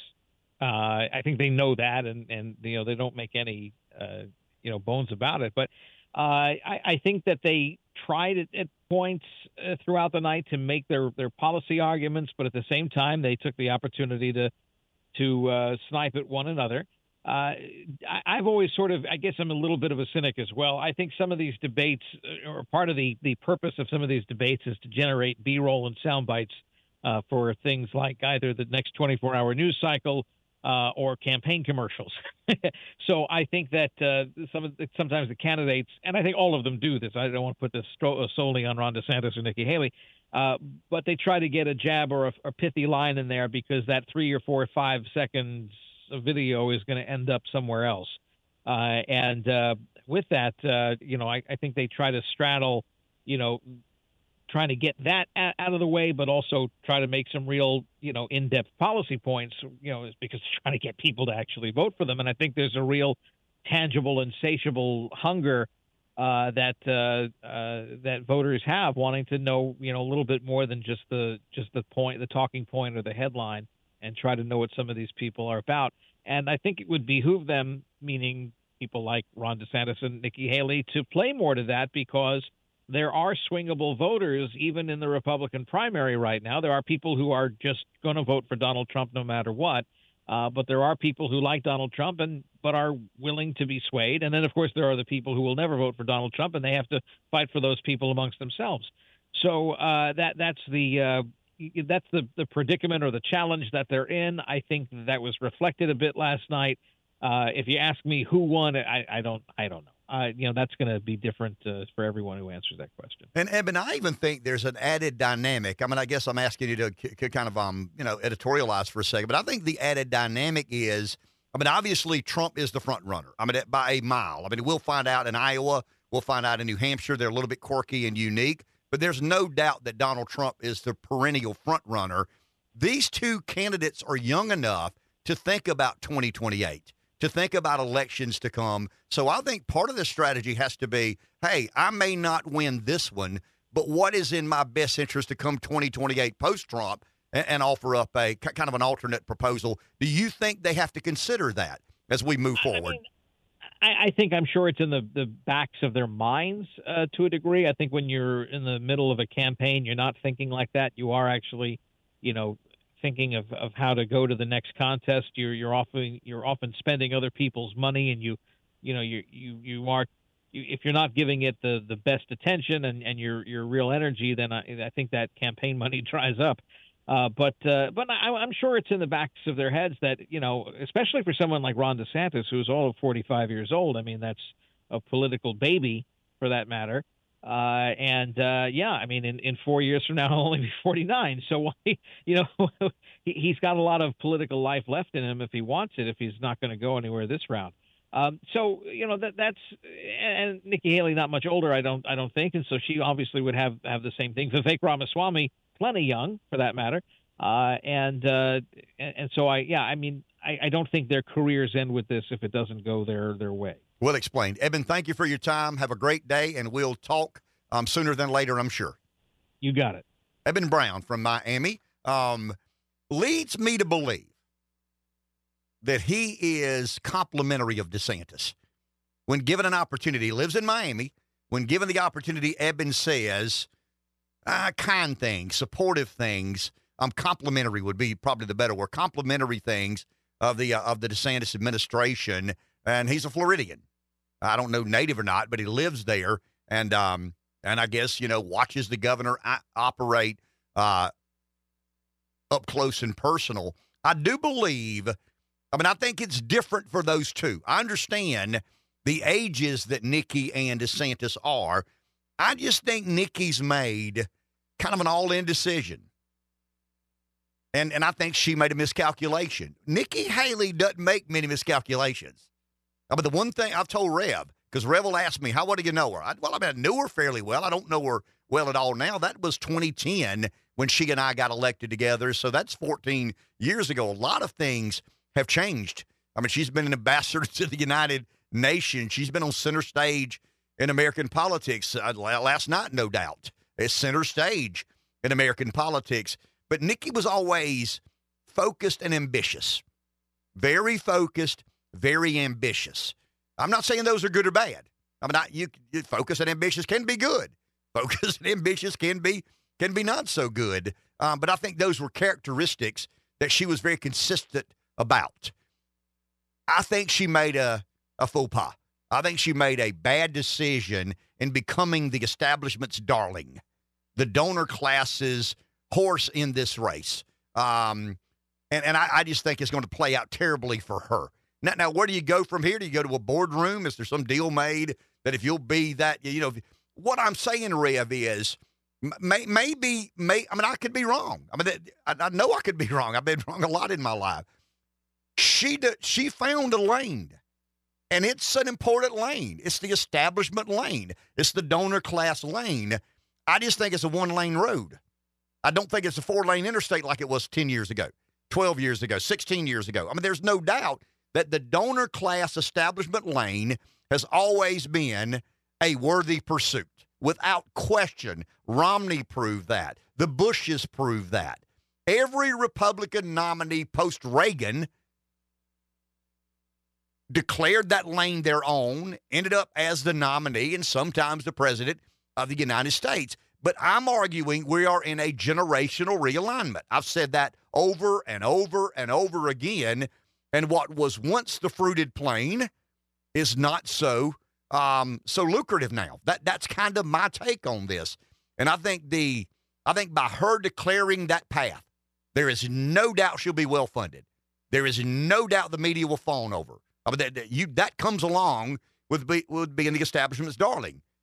And pre-Trump, the establishment darling's lane was kind of wide enough for some of the voters to embrace. But there's such skepticism that Republican primary voters have today with that lane. And I think once you say, okay, here's my path forward, I'm going to end up well-funded. I'm going to end up on every television network I want to be on. The New York Times will leave me alone. The Washington Post will leave me alone. They'll have to throw a little, they'll hit me with a feather every now and then because that's just what they have to do. But while they're trying to beat the crap out of Trump and whomever else, this is my lane. I'm protected. I'm insulated. I'm well-funded. I just think it's a path to losing election after election after election after election in the Republican primary. I thought Robert Cahaly offered up an interesting answer to a question I posed when he brought up the word fairness. Americans have an innate ability to identify unfairness. Now, that's in the eye of the beholder. Fair enough? Rev may think this is fair, and I may not think it's fair. There's not an exact definition of fairness. What is fair? That's different for me than it is for you, and neither one of us are right or wrong. But I think, once again, and I go back to men with guns, I think in the spirit of fairness, when people look at mishandling classified information and potentially obstructing justice, and there's a kind of an armed, and I'm talking about not a 6-shooter like Matt Dillon. I'm talking about a machine gun, one of these AR-15 looking weapons, intimidating looking guns. Guy had a big bulletproof vest on, lights flashing everywhere. I think the casual consumer of American politics says something stinks there. Something doesn't smell right there. Haven't a lot of presidents before Trump mishandled classified information? And the answer is all of them, every single one. Now, in fairness, Trump probably was more difficult. You and I have agreed to that. I mean, we probably accepted that Trump was a little more difficult to deal with. But men with guns. Well, and at the same time, we were learning about Joe Biden potentially having classified documents at his office at UPenn and also at his garage next to his Corvette. And he didn't have, he wasn't raided by men with big guns. And I just think when you break it down, is it fair or not? And the American people are going to say, that's just not fair. I mean, I have a sense of unfairness, a feeling of unfairness there. I mean, that's treating that dude, however difficult he may be, however, complicated his situation may be. Really? Flashing lights at his private residence and men with guns in the middle of the night? I just think that's why Trump gets away with talking about J6 and talking about the 2020 election, talking about some of his legal problems. Not influencing the people that, as we would say, have Trump derangement syndrome. You're talking about the moderate, the voter. I'm talking about the 150,000 people that matter. Exactly. I mean, that's what I'm talking about. The Trump voter is not going to change his mind. The never Trumper's not going to change their mind. They're dire cast. I mean, it is what it is. I'm with Trump. I don't care if he broke every law there is. I'm against Trump. I don't care if he's found innocent of everything they've charged him with. But there's 150,000 people who aren't consumed by that story. And I just believe that they're beginning to kind of look at this as what's fair and what's not fair. And Trump has become somewhat of a sympathetic figure. And you got to work mighty damn hard to turn Donald Trump into a sympathetic figure. Let's go to the phone. Here is David in the PD. Good morning. Hey, good morning. Diamond Dave at the Mission Control booth. Ken, Chris Christie, I think of him as the Goodyear kamikaze. I think you referred to something that Goodyear makes, but if you think about the kamikaze back in the day during World War II, Imperial Japan, that was the kamikaze, that was their desperate attempt to protect the empire. So that's what Chris Christie's doing. He's trying to protect the empire, but he can always go back to Stephanopoulos Round Table or whatever, and he can go to CNN. You got to talk about Iowa and New Hampshire and what they talk about diversity within the Democrats, and we talk about Republicans being stale and pale. Here's a statistic. There's more black people in Florence County, Sumter County, Orangeburg County, and Darlington counties than all of Iowa and New Hampshire combined. So Iowa and New Hampshire, they are stale and pale, and the wallpaper in New Hampshire is stale as well. And I'll leave you at this, man. If SEAL Team 6 took out Donald Trump, they would have a holiday in New York City, Chicago, Washington, D.C., L.A., San Francisco.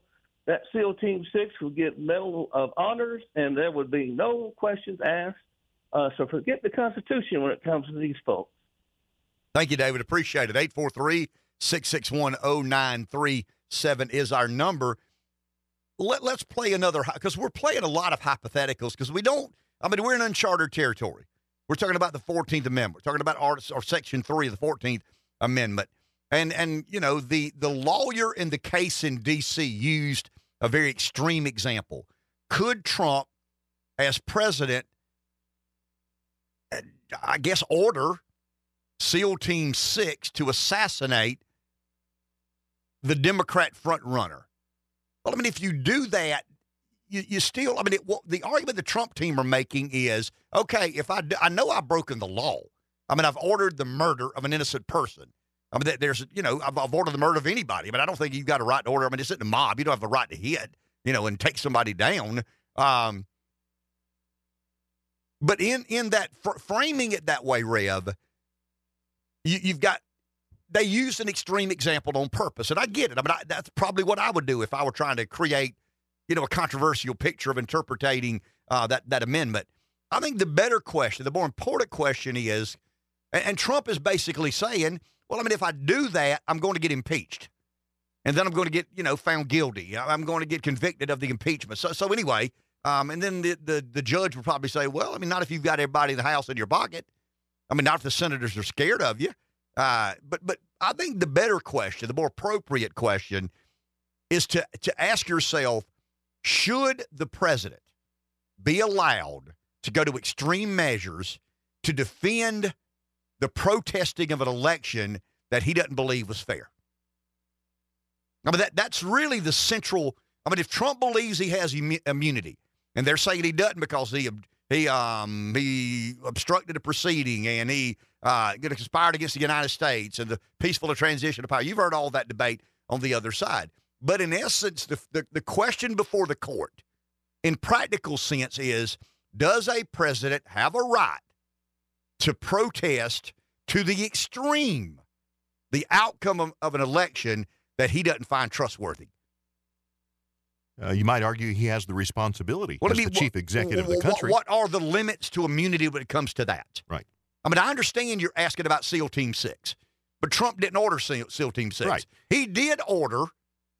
I mean, he called for a gathering and a protest in Washington, but I never heard him say, now go down there and stop them from taking the vote. No, I mean, he said peacefully. Yeah. Peacefully protest. Yeah. I mean, that would be part of the language that I would use. The point I'm trying to make is I don't know that the extreme example serves any purpose in this debate. I mean, the practical matter is Donald Trump didn't trust the outcome of the election. And Donald Trump went to extreme measures compared to former presidents of protesting an election he didn't find trustworthy. I mean, he did go to, compared to other presidents, it was pretty extreme what they did. I mean, you would agree to that. I mean, I don't think it was an insurrection, but it was pretty damn extreme. But does he have immunity from obstructing a proceeding or conspiring against the United States if he genuinely didn't trust the outcome of the election and he passionately protested the election in the most extreme measure imaginable? Does he or not have immunity from that? I mean, that's the question that we're going to hear, and it's going to the Supreme Court because he's not going to get a fair shake. I mean, you know he's not going to get a fair shake in D.C., and there's no way this goofball of a judge, Erdogan or whatever his name is, I mean, there's no way he gets a fair shake there. But it'll be interesting, and we're playing a lot of hypotheticals here, but that's not a hypothetical. That's exactly where we are. Take a break. Back in a few. 843-661-0937 is our number. Rev's a big Trump fan. Would you agree, Rev, he's doing some double duty? For those just joining us or didn't hear earlier this morning, there's normally 3 of us. There's only 2 of us today because Josh got sick last night, gave it the gave it a kind of a yeoman's try early this morning, but had to go back and he's just under the weather. But being the big Trump loyalist you are, would you agree that the Trump team's interpretation of the immunity clause is a bit bizarre? I mean, it's a bit out there. It's not commonsensical. I want to get back to that in just a second, but I want to make sure But I know where you're going with that now. Well, hang on to that just a second. I don't have any idea what the ratings are for the debate last night between DeSantis and Haley. I don't have any idea what the ratings are for the sit-down with Donald Trump last night against the town hall on Fox News. I will say this. When you watch a debate, you get a lot of rehearsed answers. You get a lot of coached candidates. The beauty in Trump, if there is any, well, it's damn beautiful if you're in conservative talk radio, is you never know what you may get. You never know what he may say. I woke up this morning, mass deportation is plastered all over the headlines. Fox News Radio's Jared Halpern is in our nation's capital. He's with us this morning. Jared, one thing about Trump, love him, hate him, could care less about him, he is unpredictable. I mean, he does say things at times normal politicians don't normally say, and some way, somehow gets away with it most times. Was there anything that caught our attention last night, Jared? Couple of things. Listen, I think you're right about Trump, and he will drive the political conversation today as well, I think, because that's also one of the sort of issues that are sort of the things you see with Trump. What caught my attention were 2 things. One, and it's related to the point you just made, right, where the words that the president says sometimes lead to a lot of news coverage. He seemed to soften to me a little bit of this talk about being a dictator and the retribution and the vindictiveness that you sometimes hear on the campaign trail. He was asked about that, and he said, listen, I'm going to be too busy for retribution or to be vindictive. That the best way to show everybody that they were wrong is success, and we're going to have success, and that'll be enough. So it seems to me trying to soften, at least in the town hall a little bit, some of these concerns that have been expressed not just by President Biden and Democrats, but by some Republicans that Trump spends too much time talking about 2020 and how he appears, how he thinks that he's been wronged and aggrieved, and they're going to get rid of the deep state, and people are going to be held for account. He seemed to, at least in the debate yesterday, or the town hall yesterday, soften that a little bit. I'll be interested to see if it signals any shift in the way that he speaks at these rallies, at his campaign events, on social media. I guess that remains to be seen. He also said that he knows who his running mate's going to be. Did not offer any clues as to who that individual is, but it's another indication that he's already kind of thinking about the next step here, and certainly believes that he is in the position here to become the Republican nominee. Jared, is it fair to say that as Trump softens, the constituency hardens? In other words, we kind of meet him in the middle. He's not as crass or bombastic, but we are more, I don't want to say receptive. We're more forgiving to candidates today who say things that pre-Trump we didn't forgive them for saying. In other words, he's normalized some of the abnormal of politics.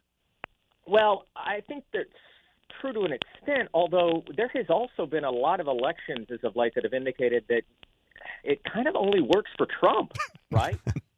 I mean, you've seen other Republicans kind of take on that Trump mantle and his campaign style, and they haven't been as successful as him.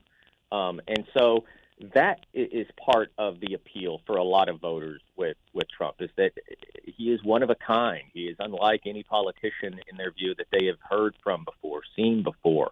And I think, that's one of the reasons that you haven't seen his numbers crater for events that would crater other campaigns, like being indicted multiple times and some of the legal challenges around getting on the ballot and these other issues, is because that is kind of a feature, not a flaw for former President Trump. That is very well explained. Jared, thank you for your time. Have a great day, sir. You too. Does that make sense, Rev? That as he, because I think Jared is suggesting that he has softened a bit. I don't hear a lot of Trump. He does a few of these events. He says a few things. He truth socials. But, we don't hear anywhere near as much out of him as we did. I'll give an example. My daughter and I were together.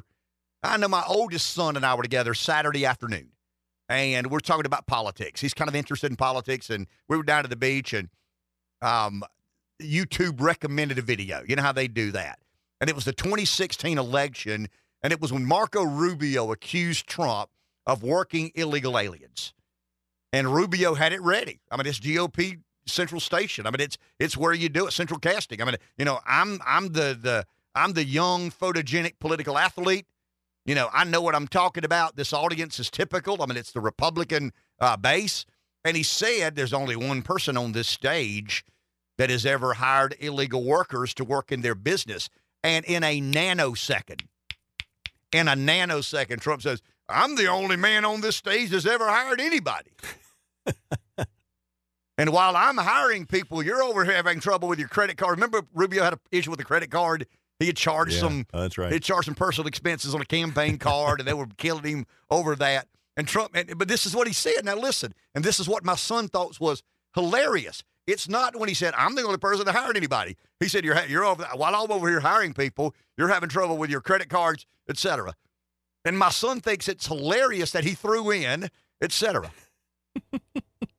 And it's so, there's a sense of authenticity there that people find so attractive and so relatable. And I just think he is. We often say, you're a Gamecock, I'm a Gamecock. We believe we had a coaching unicorn in Steve Spurrier. Sure did. Rick Beato, the guy that you and I like on the internet that breaks down these songs, he said about Sting, he's unreplicatable. Spurrier is unreplicatable. You can't create another Steve Spurrier. Saban's the all-time greatest coach, but he's not a unicorn. We've seen people like Saban before. You never see anybody like Spurrier. He walks to the beat of his own drum. He does his own thing, and he's really good at what he does. Trump is a political unicorn. And for those who believe that the mindset of Trump, the demeanor, the lack of decorum, the lack of reverence, that's a transferable, that other people can do that and get away with it. Now, eventually, I think people understand their version of that. But I think to believe that you can take what Trump does and apply it to your own campaign is just, it's not going to work. I mean, it may eventually work once we figure out how much of that you can incorporate in the way you run for office. But he is a political unicorn. And I know some people don't like that political unicorn. A lot of people didn't like Steve Spurrier, right? I mean, he rubbed them the wrong way. Yeah. He says too much, man. I mean, he runs the score up. He walks to the beat of his own drum. He doesn't conform at all. I mean, he thinks he's bigger. I don't know what Spurrier thought. Really, nobody knows what Spurrier thinks. But that makes him kind of a mystical figure. And I think Trump has some of those same characteristics. There's something one of a kind about him. He's one of one, I guess. And I would say this, you talk about not seeing him as much now, and it seems like some of the rhetoric is toned down a little bit, whether that's on purpose or just because he's preoccupied with legal issues or whatever, I don't know. I heard some sound bites from his town hall last night, and I came away from that thinking, man, if he keeps it on that level and he answers those questions and engages with reporters and audience members like he did last night, I don't see how he's beatable. But think of this. Think about how much he knows how much more he knows today of what he's talking about than he did in 2015 or 16. I mean, Trump was a worldly man. He was a successful man. Trump didn't know much about government, and he gave these kind of weird answers at times. I mean, he didn't know what the DOJ did or what the FBI and CIA. I mean, I bet if you asked Trump, hey, who's the FBI answer to? I don't know. I mean, he was a political novice. I mean, he'd been around politics as a donor and somebody, I guess, as a real estate developer in New York, I know he probably dealt with the city council and the mayor and all of those. But, I mean, he didn't understand some of the answers he gives now. He appears to be more confident in his answer because he has an understanding now. I mean, he was president for 4 years. He saw some of the mistakes he made. He may not admit those mistakes to us, but he's aware of some things he didn't do right. Fauci comes to mind. I mean, keeping Fauci, trusting Fauci, enormous mistake for Donald Trump.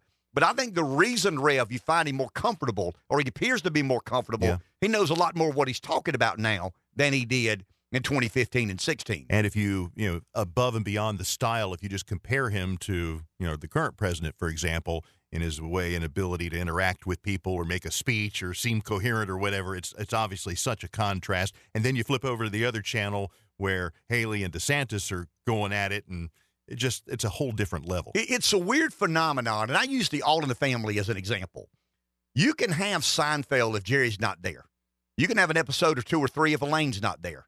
You could have a few without Kramer, a few without George. You didn't need that one. You could not have an episode of All in the Family without Archie Bunker. And I worry about the GOP when Trump exits stage left or right in this case. Archie Bunker leaves. What does All in the Family do? I mean, it falls upon itself. So where does that new energy in the next phase? I mean, I've always said that's what I worry enormous. This isn't Seinfeld. This isn't Friends. You don't have a cast of stars. This is All in the Family. You got one big star. And once that big star says, I'm out of here, what happens to the rest of the cast? I think we should all be gravely concerned about that eventuality. Take a break. I know we got callers, and we'll get there as soon as we get back. It's a big old crazy world, Rev, that you and I live in. As part of the big old crazy world is the big old crazy health insurance industry. It's complicated. Everyone's situation is different, but the current model and construct does not allow you to take advantage of being healthy, not using health insurance a lot. Imagine the largest line item in 30% of all families' budgets is something you don't hardly ever use, and that is health insurance. If you're under the age of 65, if you're reasonably healthy, you're paying too much for health insurance. And Christian Levis at Real Choice Healthcare believes he can help you. Call 839-888-3970, 839-888-3970, or go to the website realchoicehealthcare.com. It's worth your time. Let's go to the phone. Daryl in Chirag. Good morning. You're on the air.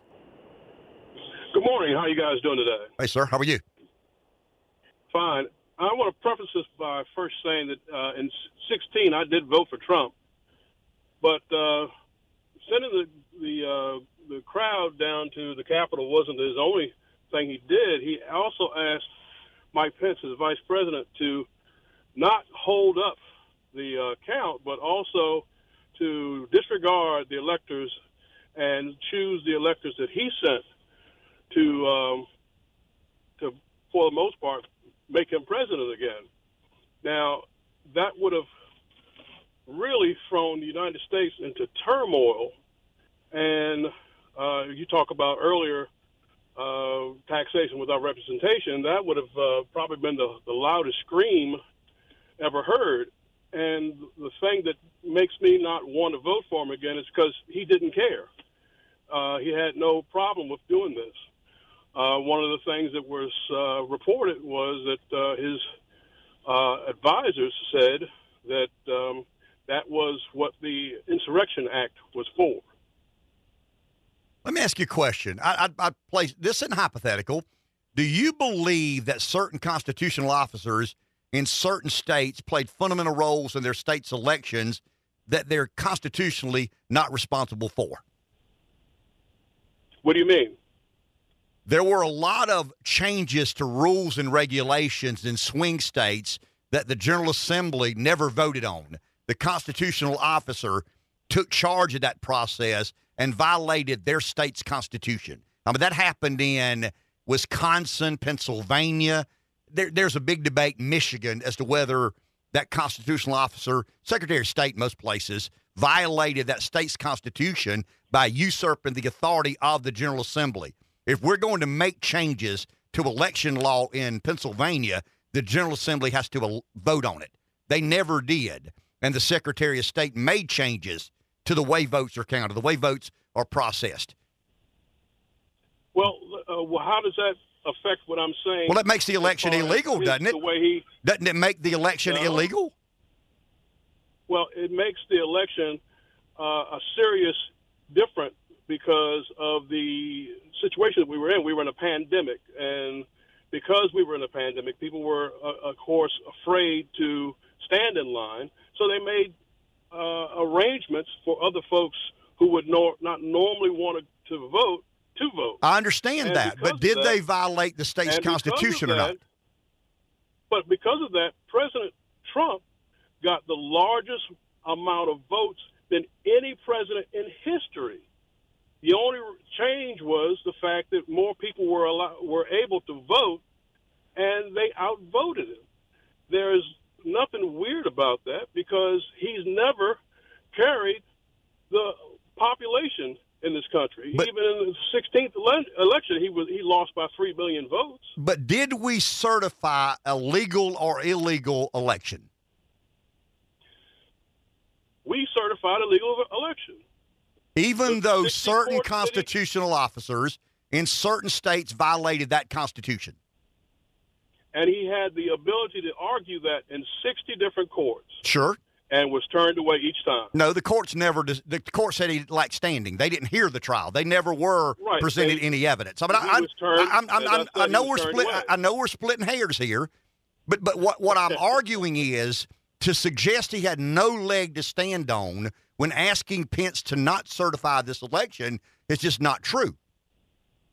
I mean, it is very true. No, it's not. It's not true at all. It's not true at all. He had 60 court chances to change that, and what he was doing was illegal to introduce electors. But go back to my original question: if a state constitutional officer who is not in charge of elections usurp the authority of a General Assembly, which are in charge of elections, and allow things to happen that are normally illegal because of COVID, because of the pandemic, is that election legal or not?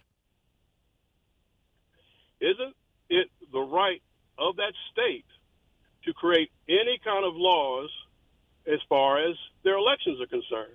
Now, if the legislator thought that was incorrect, they had the ability to go to court and overturn that election, right?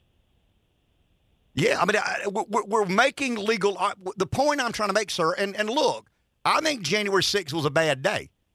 I mean, I think Trump peddled fantasy, and I think that led to some of what happened. I don't think he incited insurrection, but I think he peddled fantasy. I've said that, and I think he encouraged a group of people who wanted to be rowdy to be more rowdy than they normally would have been. I don't think he escapes blame there, but I also don't think he incited an insurrection. But the point I'm making on Pence, when he tried to encourage Mike Pence to not certify the election, there's a valid complaint. I mean, many scholars believe that about 3 or 4 states violated their constitution. Therefore, their certification should have been null and void. Yeah, but there's a point in time where even if you are right, you have to, for the betterment of the country, be the bigger person and step back, make the changes that need to be made for the next time, and then run again. Or you fight like hell for what you believe in. Or you fight like hell for what you believe in. You fight like hell for what you believe in, but when you burn the house down because you don't think you shouldn't light matches, you are biting your nose off to spite your face. I hear you. I mean, I think you make a very valid and legitimate point. I'm not saying your perspective is crazy and nonsensical. It's certainly not, and I respect your perspective. I'm just trying to argue from the other side there was legitimacy to that concern. That's fine. If you have legitimacy in that concern, you have the courts, and if the courts fail you, you have the right to gather around or run again, and that's what or run again and try to win this time. Thank you, sir. Appreciate the call. We're out of time. Enjoy your day. We'll talk tomorrow.